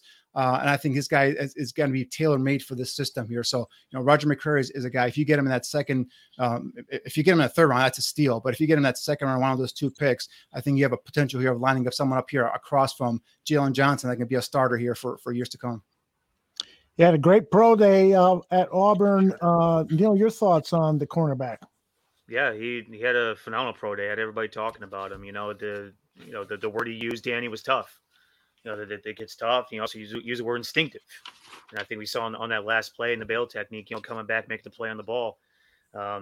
It takes guys that are tough and instinctive to have the kind of measurables that he has, the testing numbers that he has, to have the kind of success that he has, right? He ran a hell of a lot better at the continent. I should say a hell of a lot better. It was 4.46 versus 4.5. Yeah. But the thing about it is that you look at his explosion numbers. It was like around a 10 broad jump, and it was only a 32 inch vertical. The explosion numbers weren't great. And you look at his like arm length, it was like sub 30. Oh, his arm length isn't great.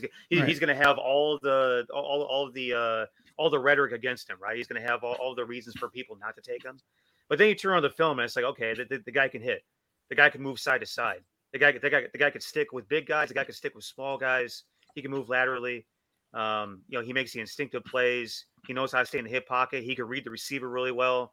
If it's my guess, he's looking at the left hip, and just seeing exactly, where his position and seeing, just sort of anticipating his next movement based off the foot hip, ratio. The kid, the way the kid plays football is, he's a really nice player. And a lot of guys, a lot of teams are probably going to just like stay off of him just because of the things they saw live, the things that they measured him at, the things that he did in terms of testing. I like the kid a lot. He's not my favorite corner out there, but in terms of day 2, maybe early day 3 player, he's a guy that you would love to have on your team. In terms of a tough physical kid that really knows how to play the game of quarterback. Yeah, for me, if he's in a day 3, I'm going to see what's going on. There's going to be an investigation because there's no way this kid should be available in day 3. But I talk about I'm thinking I'm targeting with one of those 2 second round picks. And maybe even you can trade down if they like him that much, and they can trade down and get some more picks and then get him in the middle of the second round. But definitely a kid for me, like you said, toughness, man. That arm length is not ideal. That's something that I would knock a player on, especially a corner, because typically what you see with those guys is, their inability to get their hands in the ball and make a play on the ball. And also a lot of times you see guys with shorter arms miss tackles in the open field because they can't wrap up. But when McCreary, you put his tape on, you kind of forget about that stuff, right? You see the toughness, you see the competitive nature. And I want competitors at my cornerback position. I don't want guys that cow down to the big name receivers, or if they get beat on a first play or second play of the game and they're done for the rest of the game. And I want guys that I have that mental toughness along with physical toughness. And I think McCreary has that. He goes to the combine, runs a 4.5 40, which you could tell after he ran that he was kind of disappointed in himself. Then comes back and does it 4.46 at his pro day. So again, 4.46, 4.5 over. We're kind of splitting hairs here, right? But the guy's playing quick enough. Again, I think he excels more at off coverage, which is, I think, the Bears something that they would probably end up playing a lot more with the zone scheme. But we went through numbers, right? With the Colts last year, Eberflus played a lot of man in terms of percentage wise, and he also shows here in some of these highlights that he can play some man coverage as well. So, the quicker, twitchier, faster receivers might give him some problems off the line of scrimmage. The short arm length, could give him some problems in terms of if he's trying to play press man, he better make sure he hits the receiver, and slows him down. Because we've seen before, if you try to press a receiver in the NFL and you miss, you whiff on that press, that receiver's down the field and scoring a touchdown most likely. So, those are some things he's gonna have to get coached up on. He's not the perfect prospect by any means, but again, I put on his tape. I love the competitor. Plays in the SEC, goes against some tough competition week in and week out, and held up well. So definitely a kid that I'm very high on. And if you get him in the second round, I think it's tremendous value. I hope to get to all your questions, everyone in the chat room. Let's get one out of the way right now. Ralph Love asks, are you guys sold on Jalen Johnson? He personally is not, but what do you guys think? Neil? He's our number one right now. We have to be sold on him. We have to have faith in him. He's put enough on tape the past couple years to show that he can be a dude that can make plays, that can be put on the number one receiver that you can put faith and trust in. I mean, to me, he's a guy that we take him in the second round. Mm-hmm. He's been everything worth the position that we took him in. Only 2 years in, guys. He's had more than his fair share of madness and nonsense to deal with during the first couple of years of his life in Chicago. Let's let things calm down a little bit. Let's see what he does this season. I think he's going to have a even better year. He's going to develop even better. I like the kid. I like what he's put on tape. When he was the number 2 guy across from Fuller, that's when he sort of made his money. I think he did nothing but hold serve last year. He's going to be the number 1 guy. Let's just see what he does. Let's not bail on him too quick. Danny, I know that you like him very much. Oh yeah, I guess I would just pose that question back to Ralph. Like, Ralph, why aren't you sold on him? Because I mean, for me, a second year. I mean, I mentioned it, second year player. The guy's tough. The guy's physical. The guy that I just talked about, a guy who's a competitor, doesn't back down from anybody. Remember last year? He got burned a couple times versus Davante Adams, but he's a guy going back there and saying, "I want to cover the number 1 receiver." I think that was a game that he kind of learned from, and I think this is a guy that will go ahead and just continue to get better. Early on that season, I think last year we saw him developing kind of some of those number 1 corner traits. Is he there yet? Is he a number 1 corner right now? No, he's still got some more development to do. But yeah, I mean, everything I've seen is I see him as developing into that number 1 corner that can be the guy that can be your alpha guy. And we saw him take some leadership too, right? Towards the end of that season, to kind of speak up and say, you know what, I'm tired of all these rah-rah speeches. I want to see people go out there and put forth some effort, right? And then, as the season ended, we heard more and more of what was going on in that locker room. And that kind of makes sense now. But he was seeing it as a second-year player saying, hey, I don't want to deal with this BS here. Let's stop all these speeches. Let's actually do something here and go out and compete. And as as some of these stories kind of leak out, more and more players were unhappy with the way they were treated by that coaching staff. And there was more quit than I guess we saw on the field on Sundays. A lot of players during the week were kind of packing it in. So and he just kind of had enough of it, and he spoke up. I love it. My only concern, Sullivan said it too. Oh, sorry, Aldo, go ahead. No, please go ahead. Please go ahead. No, Sully said it too. Like Nagy was dog shit in player development. We're not sugarcoating it. We've been saying it for 4 years. No. Hey, happy St. Patrick's Day, by the way, sir. Good old Sully, fine Irish lad.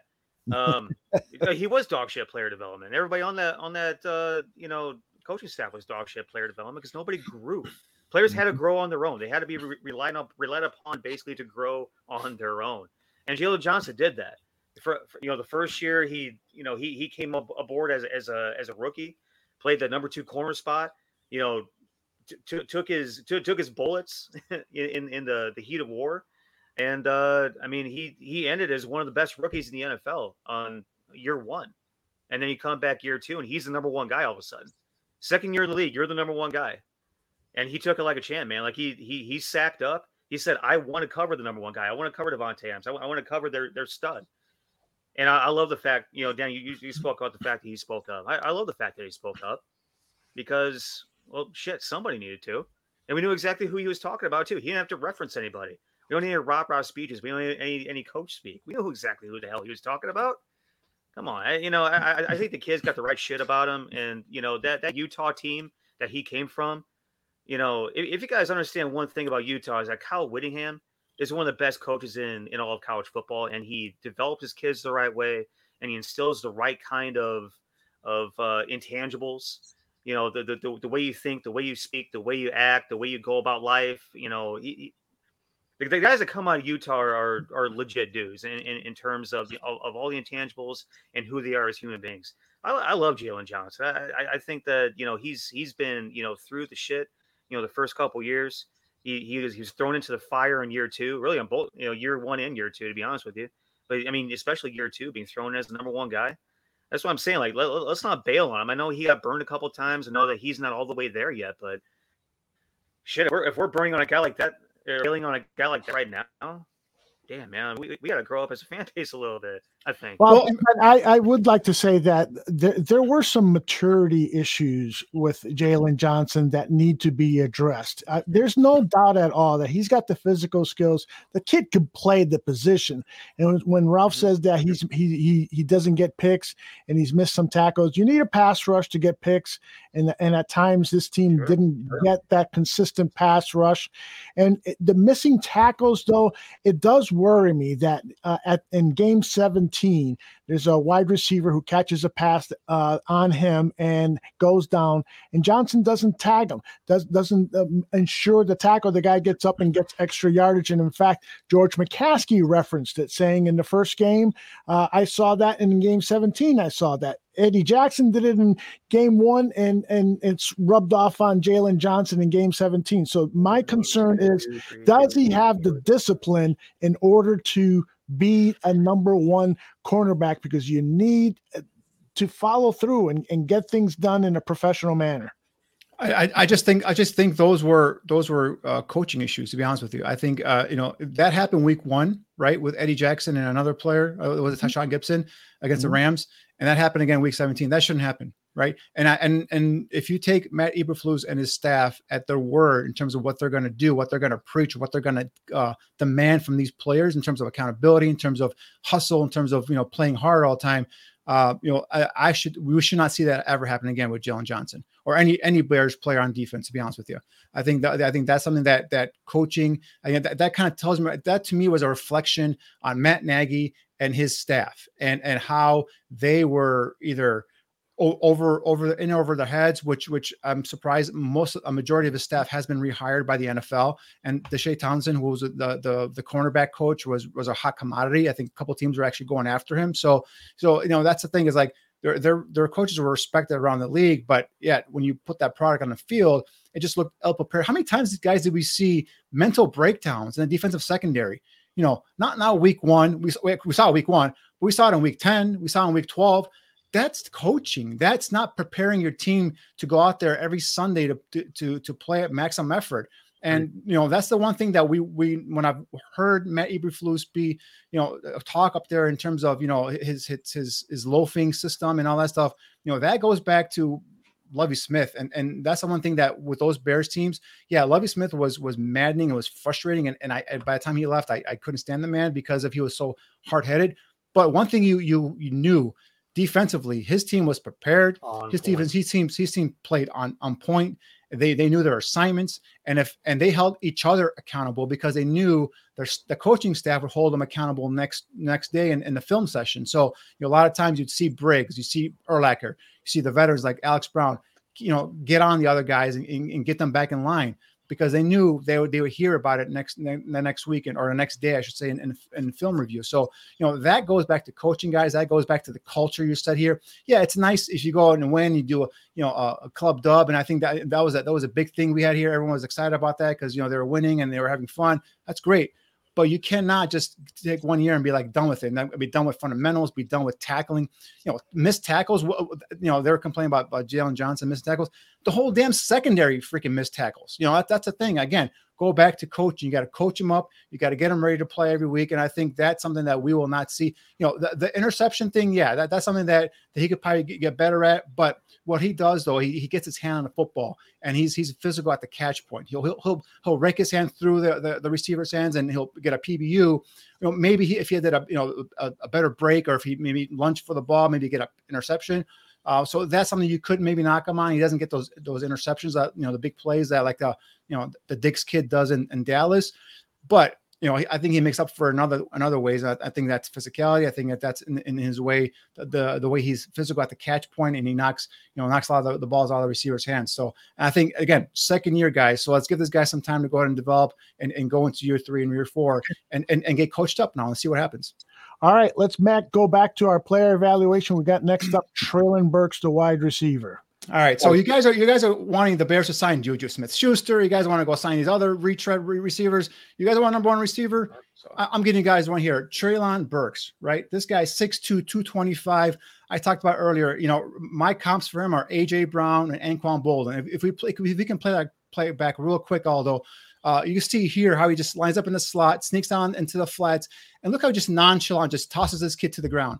You know, that's the kind of physicality you want to see out of your receivers. Big body receiver, not a burner, ran a 4.55 40, but he's got better straight line speed. I think he plays faster than 4.55 on the grass, or on film, I should say. So I think this is the guy to keep an eye on. Again, that size is what you love about him. Look here, one-on-one, takes off against Jobe, who's Alabama's top corner. Look at that body control, be able to go back, look for that ball, identify it, and then, you know, use his size, his arm length there, 33.5-inch arm length to be able to create some space there, contour to the football, make that catch downfield. This is a guy that's not going to be that speed burner, but he's got a guy that's going to make big plays. You know, Brandon Marshall is another guy I think of when I think of this guy play. Here again, uses some of that size, physicality, you know, pushes the receiver off a little bit. Could have been offensive pass interference, maybe, but look, goes ahead and now runs away from 4 or 5 defensive backs from Alabama. So, you know, again, using that size, using that advantage that he has right there. And he's got, you know, long arms, again, 33.5-inch arm length, gives you a nice, huge catch radius. This guy, I'm telling you, has the potential to be a number 1 receiver in the league. So, you know, he's going to drop. I think this guy was a first-round pick going out throughout the whole season. But I think some of these numbers that he's put up at the combine, the slow 40 time, may drop them. And I think some teams now are going to start moving up here, maybe for offensive linemen, maybe for some defensive edge rushers. I think those guys are sneaking into the bottom half of the first round. So this guy could drop, guys. Again, here, does a nice release here at the line of scrimmage, beats the corner, gets by him, and runs away from him, right? So here we're going to see him again at the line of scrimmage. Does a nice job of going ahead and using some of his arms to his hands to go ahead and wipe away the corner is trying to press him. Does a nice job now just using that burst to get away from the corner, getting that over the top leverage, catches the ball in stride, and just runs away from the guy. So, you know, for a guy that's labeled, you know, a slow, you know, big receiver, you know, he's showing some plays here versus some SEC talent that excites me. And he's quick in terms of getting off the line of scrimmage, got those long strides, eats up cushions that the cornerbacks give him. So he's quickly onto the cornerback. And again, at 6'2", 225, you know, that's imposing size here for him. So, you know, this is a guy that I think has that potential, guys, to come in here and develop into a number 1 receiver. Again, here, does a nice job of kind of weaving, finding a nice little open area there in the zone and zone coverage, and then goes ahead and uses the arm length to go ahead and extend out, uses a one-handed catch, lays out. You know, this is a similar kind of catch that Darnell Mooney had last year against the Lions. So again, another big body here to be able to line up against opposite of Darnell Mooney, guy that can make plays like that in the red zone, possibly, you know, downfield, again, going up and using that length and that size. I think this is going to be a nice addition to complement Darnell Mooney and then whoever else you bring here on offense. So I think this guy has potential to be a number 1 type receiver. Neil, I think you like him too, right? Love it, man. That last clip, he saw tremendous ball skills. And, you know, the thing about it is, guys, I keep harping on it. We need a guy with size. You know, we got Equanimeous St. Brown. He's got some size. Great. Let's go. Let's get another guy now. 6'2", 225. I figured that he was going to be a mid 4.5 guy, mid 4.5 guy, before he ran, and, the 4.55, came true. But the thing about him is that, if you just go and put on some of those highlights again, Aldo, there's kind of a couple of things I want to point out. Brandon Marshall ran a 4.6 something at his pro day, and he ran, and then he constantly was. I'm not concerned about the speed. The best wide receiver of all time ran a 4.66, but like if you watch the way this kid runs, and it's not necessarily in this clip that it's evident, but if we keep on going through these clips, the way that he sort of like bounces off the turf, right? I call that the guy has juice in his step, right? And if you look at his explosion numbers from the combine, I think he had like a 32 vertical. I think he had it was like a 10-foot 2 or 3 broad jump. For a guy that size, we were just talking earlier about the linebacker we just got that had, and I put it on Twitter this week. He had 37 vertical and he had a 10-foot 3 broad jump. I mean, that's a guy that has explosion. When you're watching this guy, eat up that turf, and when he's coming across on that crossing route, you see him just sort of like bounce off the turf a little bit. He's got juice in his step. He's got some explosion to him. And that's why I forget who put it up there. He's got that, I forget how he terminalized. I call it house speed. He's got the next gear. He's got the 6th gear. Whatever word whatever vernacular, whatever thing you want to say. He's got the extra oomph to him to separate. I can't explain it, but some receivers they run faster when they have pads on, and I just you see it on on film, and then when they just don't time well, they don't test well at the combine or at the pro day.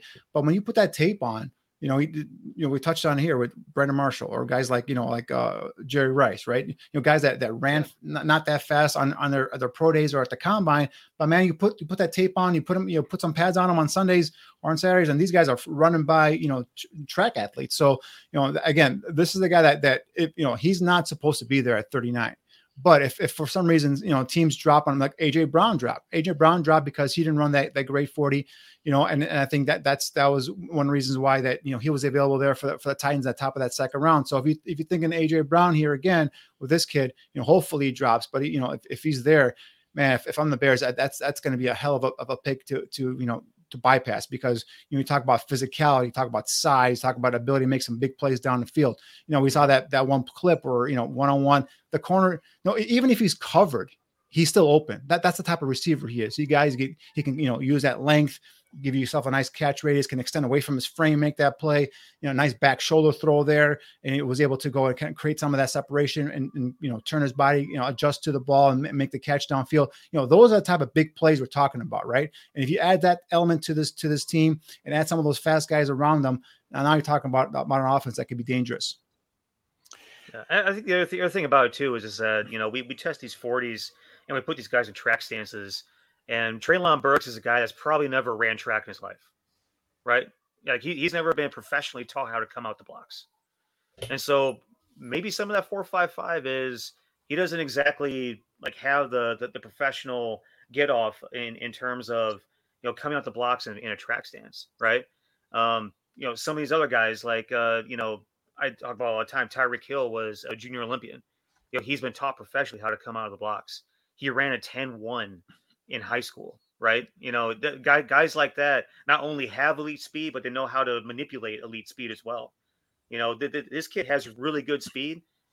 He probably just doesn't know how to come out of the track stance. I bet if you put him in a rolling 40, it's going to look a hell of a lot better than 4.55.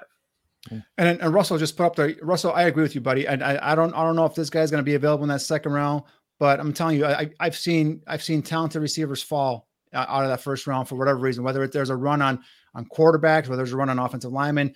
Edge rushers right now are the thing, in terms of this draft class. A lot of edge rushers are kind of moving themselves up in that bottom half of that first round. So, stranger things can happen, right? Yeah, I don't expect him to be there, but I mean, if he drops, I'd be real quick with that card. I'll turn it in. I'm trying to get this kid on his roster. I think he'd be a nice, perfect complement to Darnell Mooney.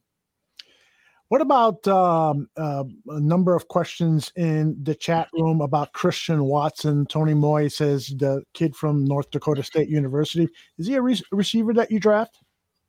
Yes, I do like Christian Watson as well. 6'4", 200 plus pounds. Different type of receiver than Treylon Burks. Watson's got more speed. He's a quicker twitched athlete. The one thing about Watson, runs nice clean routes as well.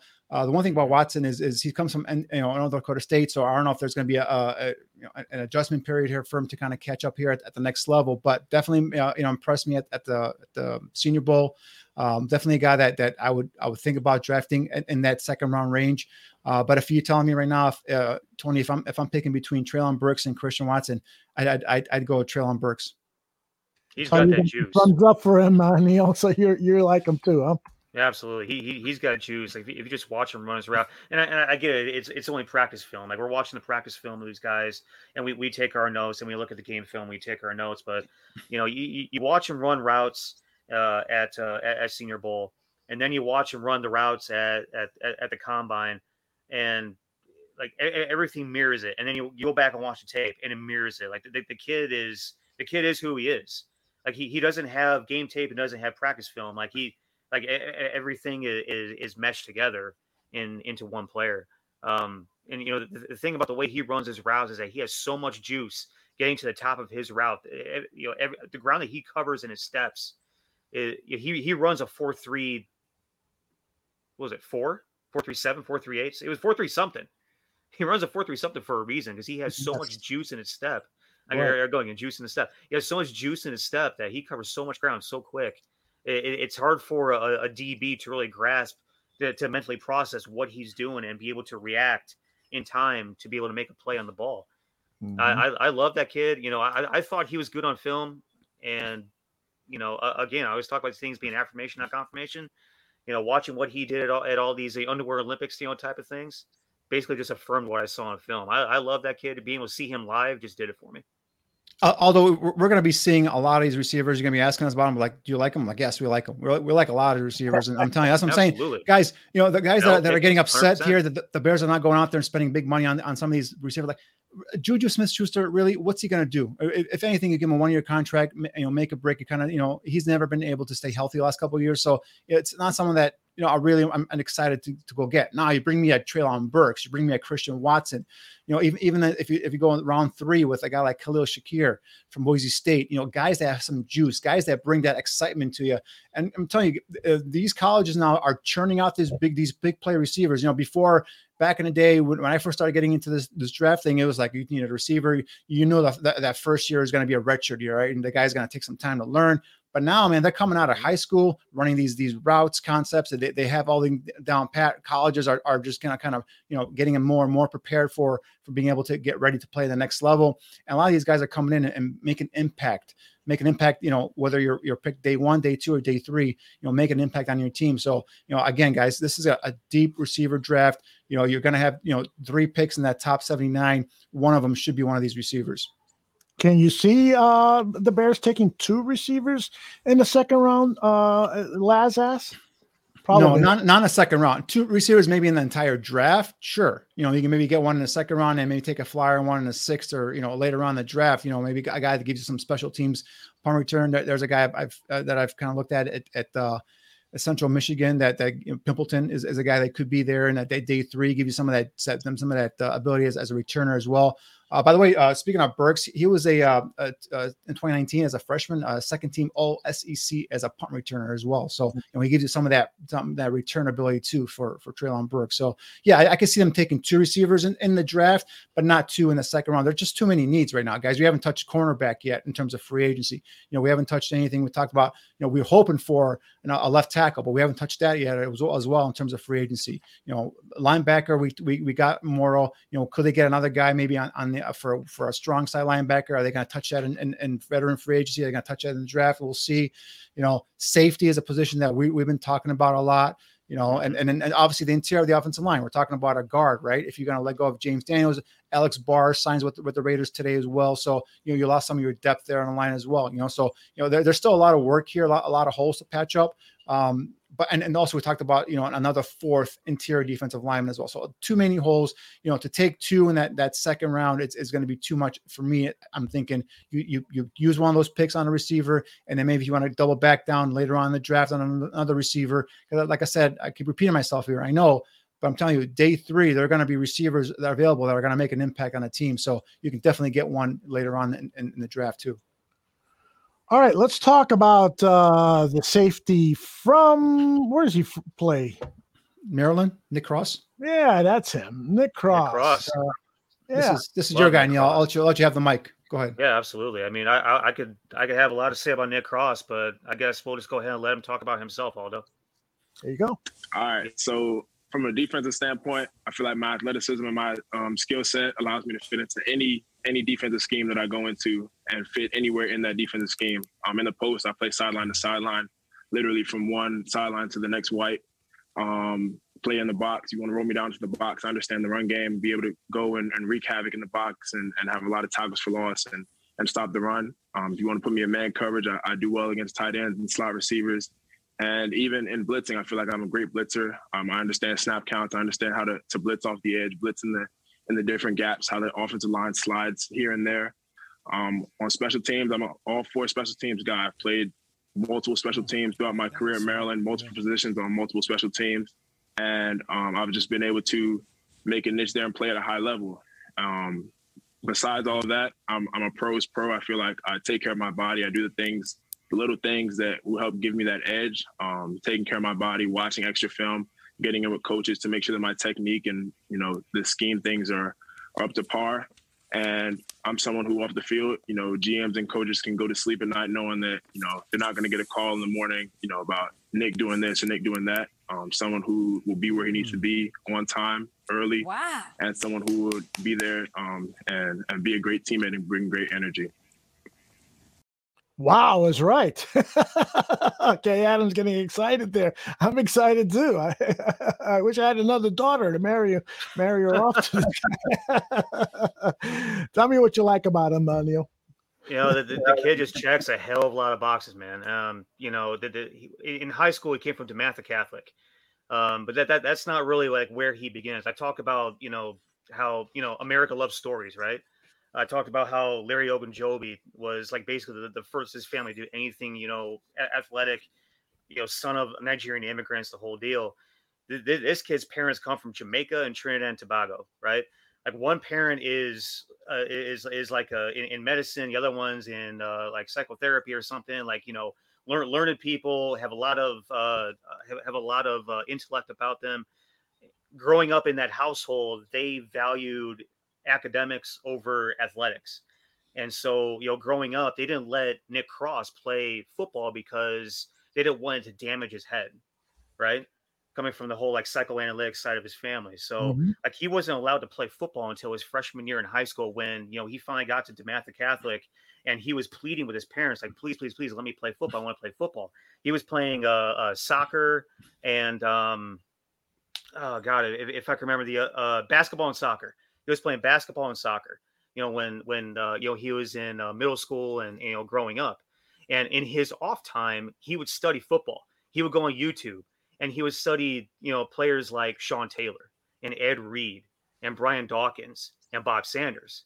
And these are all guys that we want as our strong safeties in the Bears defense, guys that are intelligent, guys that are big and physical, that are fast and explosive, that will hit hard, but also ball hawk. And that's exactly what Nick Cross is. Now you look at you know, his pedigree is in terms of where he played high school ball. DeMatha Catholic is one of those kind of like, you know, blue blood football programs, Catholic school football program. You know, one of those places that plays football all over the country. Was, you know, has the kind of like, you know, development that you would want for a kid just learning how to play football for the first time. He went to his varsity coaches as a freshman, said, hey, I want to play varsity ball. And they said, no, you need to play freshman team first. So you know how to grow into the game. Right. And so he played his first year, you know, freshman. And then immediately his sophomore season in high school, he started on the varsity team. And now his sophomore year was the first time I got to look at Nick Cross. And I saw a lot of natural stuff about him, right? The way that he moved, the way that he read the field, the way that he spiked on ball carriers, the way that you know, he you know, tracked the ball in the air, and especially the way that he hit. Like he had a natural physicality about him. Now you look at you know, what he did at the combine. You know, he came in at 6 foot, 212 pounds. He grew a hell of a lot, you know, coming from DeMatha Catholic into Maryland. He was a 180-pound kid in high school. He put on a good solid, 30 or so pounds, grew about an inch, you know, coming out of high school, has a very, you know, average, you know, 9-hand, decent arms at 31.5. But in terms of speed and explosion numbers, he had a 4.3, 440, 37-inch vertical, 10'10" broad jump. The kid's fast, the kid's explosive. And when you put on the film, the West Virginia game is primarily the game that I watch. And I think like very early in the West Virginia game, you saw exactly what you need to see from Nick Cross. You know, he's coming from he was playing up safety in that particular position. I don't think we have the clips, or do we? Do we have the clips? Yeah, it looks like we have the clips. But yes, we do. So I wasn't able to edit. So he's over at the 43-yard line, and he's gonna do exactly what you've been describing that he does. Go ahead, take it away. Yeah. So this first clip, you're going to see exactly what you want to see from a safety. You know, this thing's, you know, pausing on me. Comes out of nowhere, spikes to the football, comes down with conviction, comes down with speed, comes down with explosion, lays a shoulder into the guy. You know, physicality. I talk all the time. That strong safety position has to be a special position. You have to be fast. You have to be explosive. You have to be physical. This kid, like in this clip, pretty much embodies everything that I think about as a strong safety. You know, for the Chicago Bears. You know, he studies the right types of players. He knows the way to play the game. I love this first clip. We can go on to the next one. I think the second clip, you know, it shows off his ball hawking ability. I'll get Poles wants to Poles wants to have a bunch of guys in his secondary that are ball hawks, and not only being physical guys, but also being ball hawks. Comes from the hash, reads the pass, tracks the ball, makes the pick. This was a big game for them, guys, because this went down in the fourth quarter. Every play was. I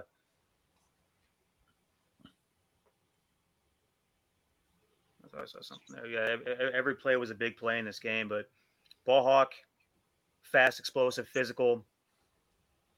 And then we got we go to later on in the game. I think it's in the fourth quarter. 2 back-to-back plays where he just shows off his physicality. This one right here, lays a shoulder into him, flips the guy over.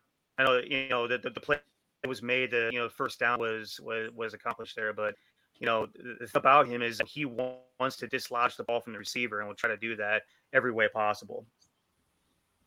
He's a stud. 2 plays in a row. He comes off this one to the next play. Mm-hmm. Yeah, a lot of debate in the chat room about whether he's a sleeper or whether he's our early round draft pick. What are your guys' opinions on that? I think he's a guy that you take early. I think if you have the opportunity to take him in 3, you take him in 3. I think he's got everything that you want at a strong safety position. I think that position to me is higher on the list than corner. That position to me is arguably higher on the list than receiver, especially now that we have more bodies in the room. After signing Byron Pringle, Equanimeous St. Brown, yeah, 100%. Whoa, I feel it. Whoa! You're gonna tell. Here we go. Here I was gonna. After you were done, I was gonna get up. I was giving you a nice little golf clap. I'm like, you know what? Neil found a safety in the late day 2, early day 3. Wasn't gonna use a top 50 pick on a safety. Dude, you don't use a top 50 pick on a safety when you're on the third level of your defense, when your first and second level has so many question marks in them. I just can't do that.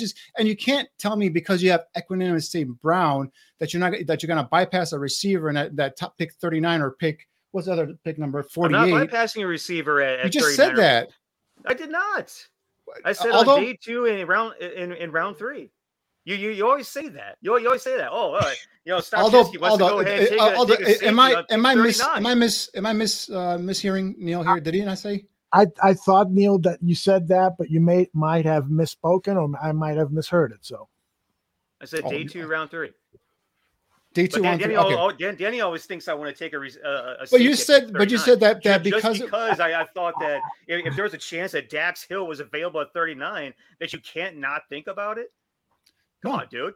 No, you can't. I cannot think about it. If he's there at 78, I'll take him at 78. Nick Cross or yes. Dax? If Nick Cross is there at 78, I'm taking him at 78. Well, we have 71. You're talking about third round. It's pick 71, yeah. Okay, so this is where first of all, let's go back to Nick Cross, right? So Nick Cross is a kid I like, right? I think he's Neil touched on. He's an athletic freak. That body frame, big, sturdy, muscular, 6 feet, 212. The explosion numbers are off the charts. 4.34, the 37 vertical. I love the speed. I love his aggressiveness. You guys, Bears fans, you guys want a physical enforcing safety in the middle of the field. Nick Cross is your guy, right? But for me, he's a day 3 guy, and this is why. And I'm going to tell you here why. He's a guy that still needs to. His technique it's kind of bothers me. There's a lot of times he's a little bit too aggressive. Comes in, picks a lane, picks the run lane, picks the wrong lane sometimes, and there's a big gapping hole on that defense, and next thing you know, the runners are up the field, 10, 15, 20 yards. So there's some discipline issues there in his game that I see on tape, and some of those clips you just showed here, Neil. He laid the big boom, but dude, he's shoulder tackling. How many times have we seen our safeties last year? Eddie Jackson, Tayshaun Gibson, shoulder tackle. I'm done with that. I want guys that come downhill aggressive like this and wrap up and bring the ball carrier to the ground. Yeah, he put up a big hit on that player, but you know what? No more shoulder tackles. We don't have a single guy that lays that kind of heavy hit on a receiver. Wrap him up.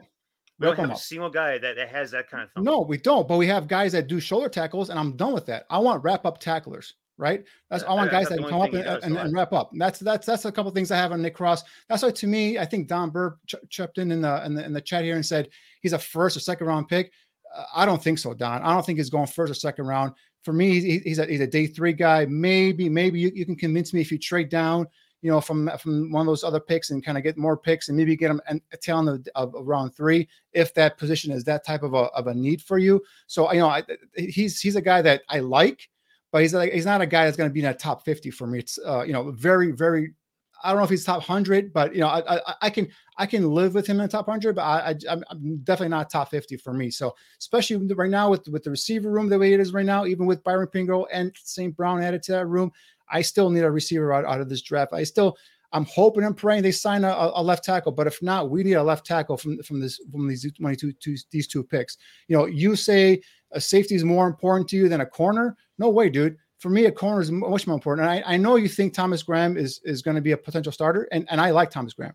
I like Kindle Vildor as well. I think those are guys that can probably compete for the interior slot position. But until I have either a veteran or a high pick at corner opposite of Jalen Johnson, I'm going to be worried. I'm going to be worried. So if I have to go to a third level of a defense and use one of these picks, I'm going corner before I go safety personally.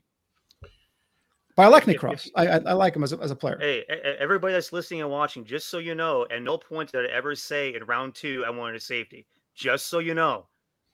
But philosophically speaking, Danny, I think you said that you wouldn't draft a safety in the first round or second round. Is that what I wouldn't? If I'm going to the third level of the defense and addressing that, which is a secondary, I'm going corner before I go safety. Okay, because Don Burr says so. You wouldn't draft Kyle Hamilton at safety. I don't have a top 10 pick, a top 15 pick, but if to say the Bears had a pick in a top 15, and it's Kyle Hamilton or Sauce Gardner, the top cornerback, I'm going Sauce Gardner. Okay, we don't have a body in the room in the safeties room right now. I don't care. I'll find a safety. He's half a body. I'll find a safety. I don't care. But you cannot find cover corners. I'll find a safety. Safety is a third level of defense, dude. All these great defenses, right? All these great defenses. How many big plays we gave up in the past 3 years because we didn't have a safety? Well, you know what? You don't have a corner either. We had enough corners to make plays. Jalen Johnson Artie Burns. Kyle Fuller made plays. Okay, Kyle Fuller got benched by the Broncos, but Artie Burns was a guy that made plays for you. Artie Burns played for Vic Fangio here. No, you needed corners. And when he was with Vic Fangio here in 2018 and Eddie Jackson had a Pro Bowl year, you weren't complaining about safeties back then. And Adrian Amos was here, you weren't complaining about safeties back then. So that's the thing. It's like a pass Adrian rush. Amos was a real safety. It all works, guys. It all works together. Pass rush, the linebackers, and then the secondary level. So for me, my opinion, corners are more important than safeties at the third level of defense, at the secondary level, right? I'm not saying safeties are not important. But if you're telling me I'm picking between a top cover corner and a top safety, I'm going top cover corner. I'm moving from the middle of the field out. I think this is a fascinating debate because I've been for the last few years saying the Chicago Bears undervalue defensive backs, starting with the safety and also the cornerbacks. Now, that's not to say that they value cornerbacks a lot. They don't. I mean, you look at least under the Ryan Pace era, I should say that.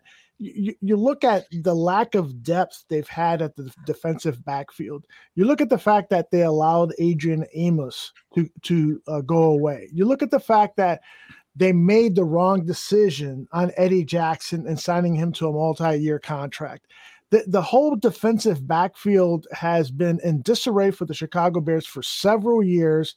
And I don't know, and I think that the debate that you guys have been having about where you select the safety in this upcoming draft or maybe even in future drafts, I think it's a really good one to have. And we should probably address it again in a future show. But because I can go either way. I think both of you guys are making good arguments on this. I know one thing. I really miss Adrian Amos, that asshole. But then also to kind of be fair, I mean, we're playing, 3 years later. Now we're kind of saying, oh yeah, they made the wrong decision. But no one was up in arms in terms of keeping Eddie Jackson after 2018 and letting Adrian Amos go. No one was. What I was preaching is, okay, we finally have a safety tandem that works after years and years of missing at least one of the safeties. Adrian Amos and Eddie Jackson were like ham and cheese. They worked really effing well together, and then they decided to bypass that. It's like and Ryan HaHa Clinton Dix. Exactly. Right. And I agree. And it turns out Adrian Amos was probably a better safety than Eddie Jackson. But at the time, if you guys were given an option, all right, Aldo, 2018, after they're both their seasons, right? You're asked to pick one safety. Who would you have picked? You probably would have picked Eddie Jackson, the guy who made the All-Pro team. I probably would have, but I would have said, this is really, really close. Can we have a good 1 hour, 2 hour discussion on this? Because what Adrian Amos offers this team is not only the ability to play the regular safety position, but in today's football, play inside the box to help out against the run game, do certain things that complement the overall defense. And yes, you want that center field safety, but at the same time, what's happened since Adrian Amos left? They adopted a strategy where the safeties were interchangeable. They wanted Eddie Jackson to play more at the line of scrimmage so that way they could surprise Aaron Rodgers and surprise quarterbacks as to where's that safety going to be? Is he going to be in the box? Is he going to be deep safety? And to me, Eddie Jackson isn't going to scare anybody if he's in the box. In fact, if he's in the box, run the ball right at that guy. So for that reason, perhaps Eddie Jackson would have been expendable and Adrian Amos would have been the better option. So, it would have been a good debate to have back then, but you're right. Hindsight is 20/20. Right. I despise the feeling of looking at the deep end of my back half and not having a feeling of reliability back there.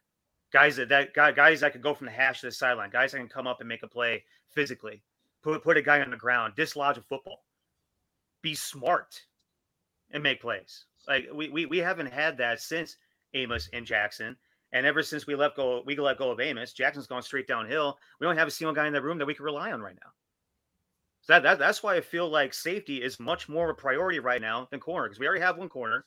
We think we might have another one.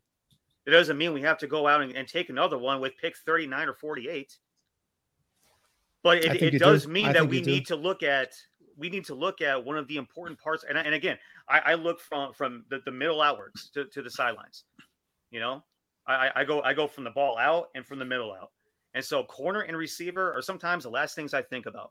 I want smart, physical, intellectual, high FBI or high IQ football players down the middle of the field. And I'm going to look at safety before I look at corner, because a lot of times the safety is the one that's making the calls. And if you have a kid back there that's intellectual like a Nick Cross, and a kid that's instinctive like a Nick Cross, and a kid that's fast like a Nick Cross, and a kid that can dislodge a ball like a Nick Cross, and a kid that wants to play football like Sean Taylor like a Nick Cross, I'll take a Nick Cross before I take a corner, especially since we actually have bodies in that room that are functional. We don't have a body in the room right now. I totally disagree. And just look at the money, guys. Look at the money where the NFL goes. Who gets paid more? Corners, high-end corners, or high-end safeties? The high corners get the most money because they're covering. This is a pass-happy league, guys. This is where you have 3 or 4 receiver sets. You need guys that can cover receivers, right? And then the NFL offensive coordinators have gotten to the point where they beat pass rushers, front fours that get to the quarterback by quick throwing the ball, getting into the hands of the receivers and getting the ball out of there. And now you need a corner now that can cover, but also can tackle as well. So, you give me a cover corner, a guy that can tackle as well and cover. That to me is a prime position on defense. And I think that's something that you need to cover before you can cover safety, because you can always get guys that can be smart. You can be, what's his name? Sendejo has been starting for how many years now? Athletically, he is not up to par with some of these other safeties in the NFL, but he's smart. He's a smart kid and he's physical. But guys like that can make your defense solid, if you will, in that secondary. But you got to have guys that can get to quarterback up front, guys that can cover at the second and third level as well. So I think those are areas that you got to address initially. And the fact that I like Thomas Graham, I like Buster, I like the other Kindle Vildor. But if you're going to go tomorrow and start one of those guys, and we're not even talking about injuries, right? Football is any given Sunday, one of these guys can get hurt, God forbid, for the entire year. And now you're going to bring guys off the scrap heap and start them at cornerback. That's to me is a position that is a dire need. As much as we think receiver is, offensive tackle is, I think corner is a dire needed position that the Bears are going to have to fill. Now, if they go tell me tomorrow they're going to go sign Stephon Gilmore, All right. Now, and on the third round, you want to take a flyer on the safety? All right, because you have that veteran corner now opposite of Jalen Johnson. I feel good about that. And now we got Thomas Graham and Vildor as backups. Now I'm feeling good about that position, right? But just to go in there without signing a veteran, right? Veteran free agent, go in and just kind of ignore that within the first 3 picks, to me, that would be wrong. Outstanding conversation, guys. And we have so much more to talk about, questions and so forth, but we're out of time. And so that's a really good tease to get people to join us back here next week, Thursday. I think we got a show next week. I think so. Let's make that promise official. Next Thursday at 8 p.m. Central, the guys will pick another handful of prospects to evaluate. We'll do a better job of getting to your questions, and we might have a special guest with us. I'm working on a couple of people. We know that's always fun, and thanks to Vinny Bonsignori for joining us from the Las Vegas Journal. Vinny. And so, guys, any final thoughts about what has transpired with the Chicago Bears in terms of free agency? Because that is the at the moment main avenue for player acquisition. And then we'll focus more on draft picks in future episodes. Any thoughts on the free agent losses or additions? Yeah, losses. We went over it. For me, it's James Daniels and Jakeem Grant were the ones that kind of really. I wish they would have found a way to keep them. I wish I'd done the updated number crunch in terms of how much cap room they have currently. But like I said earlier, I'm hoping that they're saving that money, because I know they were in on Terron Armstead. At least they inquired on him, so hopefully they're in negotiations with him. Obviously, he's holding out. The rumor is that he's waiting to see what happens with New Orleans in terms of Deshaun Watson. Is he going to go to New Orleans? If so, the rumors are he's more inclined to stay with the Saints. So we'll see what transpires there. But that's my hope, man. I hope they bring in either Terron Armstead or Dwayne Brown or veteran left tackle to go ahead and kind of man that left side for at least next couple of years, just to kind of protect Justin Fields and kind of now start forming a solid offensive line here in front of Justin Fields. So far, like I said, I like what they've done. I love the defensive tackle signing. I think they need to probably adjust that position now, maybe later on in the draft, and bring in a guy like we talked about today, the kid from Kentucky, as a developmental prospect, because I think with Ogunjobi and also with Meyer Edwards Jr. and then also Angelo Blackson, I think we have a solid 3 rotation man there. Got to get another one in there as well. So if they adjust corner, we talked about maybe Tyrann Mathieu being a possibility if he stays out there on the free agent market. So very, very interesting and intrigued to see what they do next. I definitely want to see in terms of what they fill in terms of needs, and then that way Neil and I can focus a little bit more on on positions of dire need, right? So if they get a left tackle, for example, then now, all right, left tackle could be on a back burner. If you get a guy in a 5th round developmental prospect, that's probably where you're going to be shooting for. Now you're going to push up those positions like corner, like receiver, like safety, like maybe another linebacker up the board more if they're able to get a guy like a Terron Armstead. So this what they do in the next couple of weeks in free agency is really going to help narrow down and determine what they're going to do in the upcoming draft. So it's very I'm very intrigued and very curious to see what happens.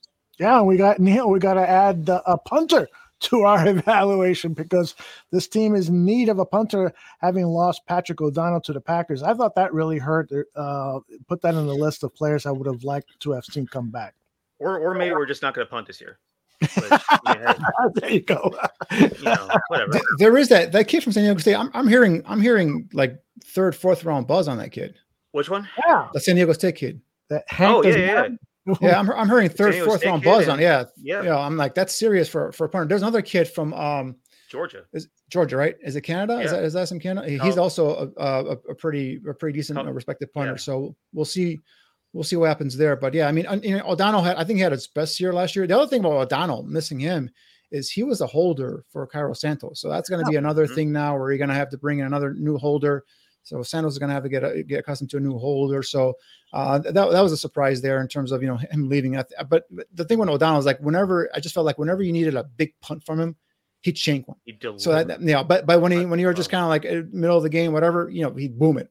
But is that when that big punt, they needed him to kind of pin a team inside the 5-yard line, he'd shank it. So that's the thing about O'Donnell. It would kind of disappoint me. But we'll need a punter. I don't know. I don't know if we're gonna draft that kid from San Diego State. Definitely a good looking prospect, but again, we just talked about all the needs that we have on this team. I think you can afford to kind of use one on a punter now. So Johnny Hekker got cut by the Rams as well. So I'm not sure how. I haven't been keeping up with his stats in terms of how is he punting, but definitely good in terms of faking and throwing the football around. So we'll see if that's something they bring in here. Yeah, Hekker, and actually the guy that kicked or punted for the Packers had a good season last year, and I think he was asking for more money than O'Donnell, which is why they made that change. So we'll see, and there are 3 or 4 punters in the college game, prospects who have been consistently good. So there are some opportunities there, but yeah, it still hurts because kicking or punting again at Soldier Field is not an easy duty. Neil, your final thoughts, please. It's so undervalued. It's underappreciated. And I mean, Pat O'Donnell, to me, like, he delivered. Pro Bowl guy, consistent, reliable. Yep. We brought back Patrick Scales. Yes, Patrick Scales. And that's important too. It is important because you can never underestimate the reliability of having your core special teams unit intact. Guys that you can depend on, snap in, snap out, kick in, kick out. When it comes down to it, Patrick Scales has done the job at a really high level for years now. Was this 8 years? He's been in Chicago. Is that right? 8 years. So, yeah. Thank God we at least have him back. But I mean, for F's sake, just don't get rid of Cairo Santos. They've already shown the propensity to not appreciate their kickers once already. Just when a guy has a good thing going, keep going. But I mean, in terms of everything so far, what Poles has done so far, so good to me. Got rid of the guys you needed to get rid of. I do wish we kept Jakeem Grant. I love balls of explosion. That's what he is. Mm-hmm. He was an absolute weapon on special teams in terms of the return game. I went back and watched the when I was looking at our boy Lucas Patrick. I went back and watched our Bears game from week 14, I think it was, and that was when he had was it like a jet sweep for a touchdown and a kick return for a touchdown, or a punt return for a touchdown and a kick return for long yardage and put us in plus territory. I mean, like, those kind of weapons just don't fall off of trees. You know what I mean? Like, it's a unique thing to have that kind of dude, in your arsenal. But again, like I said, like I posted earlier this week, there's a reason why that type of guy doesn't stick on rosters, and we're not within the 4 walls of Hallis Hall, so we don't really know the true story on why he's not there or why he doesn't stay on whatever roster he's been on since he's been in the league. So, I'm just gonna trust that Poles is doing the right thing. Generally, he has so far. Artie Burns, didn't resign him. He was, borderline worthless. James Daniels, I know, Danny, you like him. I don't. I'm glad he's gone. Eddie Goldman took a whole year off for no reason. Sayonara. Tariq Cohen is scared. Good riddance. Khalil Mack has been playing hurt for 3 years and has been a fraction of what he used to be. And missed 10 games last year. So it's hard to see value in guys like that make themselves unavailable because of injuries. And so, like, he's doing the right thing. I think that the fact that he found the Chargers to go ahead and take his entire salary and also give us functional picks for Khalil Mack is a big win in my book. I know a lot of people don't think that way, but I think that's a win because, like I said, in the NFL, you don't pay for busted up, aging, and declining. And that's exactly what Khalil Mack is at this point. He's going to be 31 by the time the season starts. He's been on the injury list for the past 3 years for 8 different ailments. He's not getting healthier. He's just getting worse. And so I feel like, what he did in terms of finding a suitor and getting the entire salary, taken care of and getting picks back for him, especially another second rounder that can help us out with all these dire needs that we have. I mean, that's a massive win. Danny Trevathan is old and slow. We got rid of him. So, I mean, we replaced with Larry Ogunjobi, an explosive violent 3 technique. We got a nasty, center. We got an athletic, explosive Mike linebacker, probably. I know Gabriel thinks that, those 2 guys are interchangeable now. It'll be interesting to see what they end up doing with those guys. But, so far, so good, though. In terms of next week, I'm sure I'll figure out a way to put another safety on the show that Danny thinks I'm going to want to take it. Take his pick 39. I'll do my best. See what I can come up with. Maybe a punter we could take a pick 39, Danny. I don't know. Yeah, I mean, you I never know with you, man. You might do that. Who knows? Well, but that's a good question. This Arizari guy that everybody loves, he could go in the third round. You gonna pick him that early? Not with this team and its needs. I know he could be a weapon potentially. Yes, he can flip the field, which for a defensive minded head coach, that's like gold for have a punter like that. Mm-hmm. But I just, unless they start making some moves in free agency and start filling some of these holes with legitimate players, I just can't see. And then you only have 6 picks as it is right now to use one on a punter. It's going to be tough for me to swallow. Now, like I said, this kid is one of the best punter prospects come out in recent memory. So he's going to be worth that pick. But I just think for the Bears, it's like you have just so many other different needs. So I just hard for me to get to use that pick on a punter, even though I like the kid a lot. Here are other punters outside of that. Jordan Stout from Penn State was the other one I was thinking about. Yeah. So it's a good list of names based on what I've been reading about these guys. I haven't evaluated any tape, but basically what these people say is he's been consistent. He's got a long punt of this and so forth. And so, it's almost like you don't really need to look at tape of punters. I mean, particularly a guy like me, I don't know the techniques of punting the ball well. I know Danny does because when we were at the Senior Bowl, he was pointing out to me how one particular punter, I don't remember his name, how was holding the ball, and that it was the kicker that got drafted by the 49ers. The kid from Utah. I can't pronounce his last name, but but he was the way he was holding the ball was kind of dropping it kind of like Australian style, and but now he's been coached up where he's coached up where now he's punting it normally. But yeah, he's a kid that I think he was a third or fourth round pick for the 49ers, and I don't know if he's made any Pro Bowls. I can't think off the top of my head, but he's been a solid punter for them so far. But yeah, I mean, after pick 71 in the third round, you're looking at you have no fourth round pick as of right now. You're looking at round 5 between 148 and 150. Could a Jordan Stout be there? Sure. That could be a position you might, that area you could look at that kid like that. But the Ariza kid probably would be long gone by then. So, definitely love the kid, but I just can't see using any one of those first, top 71 picks on a punter. Danny, you want to take a punter at 39. Come on.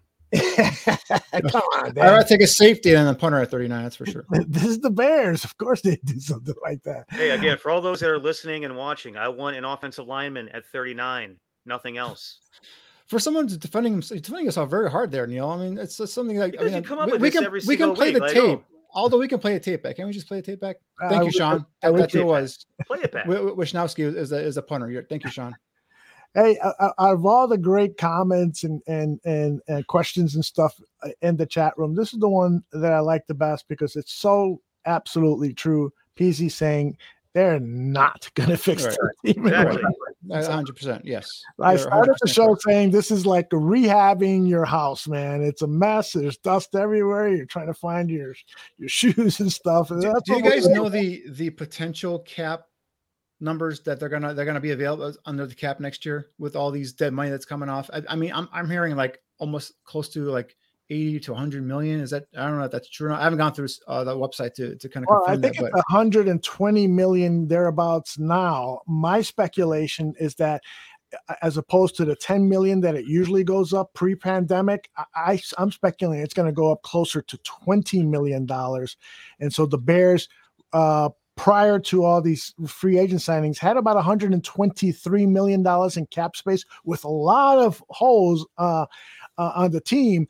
But I think there could be somewhere about $150 million in cap space for the Bears, which would make them a big spender in free agency next season. That's where 5 and change according to SpotTrack. There you go. For next year, right? For next year. Yeah. And that's 5.5 million. Yeah, because and then they're carrying about, I think they're leading the league this year and carrying 40.5 million in terms of dead cap money on their salary cap this year. So I think they're tops in the league there. So that's the thing is like if they don't, next year after they've gotten in here, they've gotten that system down, they've set the culture here. Now you're gonna start seeing them go out and make some big plays. I just hope they don't just spend money, hope haplessly like the Jacksonville Jaguars. I have no idea what the hell the Jaguars are doing. It just, year after year, they just throw money at players and just give these Christian Kirk, really. I mean, that type of money for a slot receiver that's never had 1,000 yards in his career, came from a pass-happy offense that just wasn't, he wasn't consistent. So I don't know what the hell the Jacksonville Jaguars are doing, but I just hope the Bears don't do that. And then next year they go in with a plan, and then they go in and they get the bigger name guys. They're shopping on day one. The other thing I'm looking forward to next year is if someone out there in the chat knows the way that comp system works, because I just can't figure it out. But, with all the players the Bears are losing, with Allen Robinson, Akeem Hicks is going to be gone. Other players like Jakeem Grant, a Pro Bowl returner, James Daniels, and they've made one, moderate to big signing, if you will. I'm thinking they're going to get a couple comp picks as well, next year. So they already have their full complement of 7 picks, the 6th round pick from the Chargers. So that's 8 picks, and a couple more. You could go in next year with like 10 picks, $120+ million in cap space. That's the year you're going to see the Bears and Ryan Poles and Matt Eberflus kind of, put their fingerprint on this roster. Yep, you're absolutely right. Green Bay Packers, Baltimore Ravens are 2 of the teams that do an excellent job of making player movements that are going to yield compensatory picks. And that's what Ryan Poles is going to do as well. You're going to see compensatory picks in the 2023 draft and beyond, because that's part of Poles' strategy. So that's a really good point. All right, that is our show for tonight. We have a special show tomorrow. I was going to take the day off, and then during this show, I get a text from Greg Gabriel says, "I need to talk about Equanimeous St. Brown and a couple of these other guys."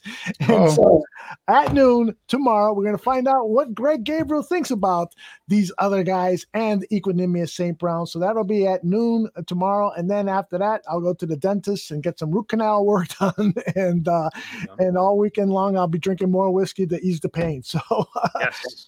you guys were outstanding today. Happy St. Patrick's to everyone out there. Hope you have a great St. Patrick's Day weekend. Danny, Neil, let people know on the audio version how they can get a hold of you on Twitter. Well, for me, it's at dshimon56. That's at DSHIMON56. Hit me up with guys you want in terms of us to go ahead and break down and give you some scouting report on. I got Sky Moore coming out next week. I'm going to break him down here for you guys with some tape clips and all that stuff. And I know a couple of guys in the chat room wanted to know about Sky Moore from Western Michigan. We'll go ahead and break him down. He's just one of the guys for next week. So if you guys have any players, hit me up on Twitter and just say, hey, give me a breakdown on this guy. And Neil and I will go ahead and break them down for you guys here on Draft on Tap. Neil, your Twitter handle? I am at NIELSTOPCZYNSKI. Nice and phonetic. Danny, easy to spell. Can you spell Neil's last name without looking at? No. I don't think Neil. I don't think Neil could spell it because he was looking at the screen too as he was reading off his Twitter handle. All you gotta do is look over your shoulder. You got that cool poster behind you. All right, everybody. Thanks very much, especially you people in the chat room. You make this so much more enjoyable. But those of you listening on demand, whether it's here on YouTube or on Spotify, iTunes, wherever you get your podcast, we appreciate you as well. And don't forget, Greg Gabriel and me tomorrow at 12 Central. And that's it for tonight. Take care, everybody.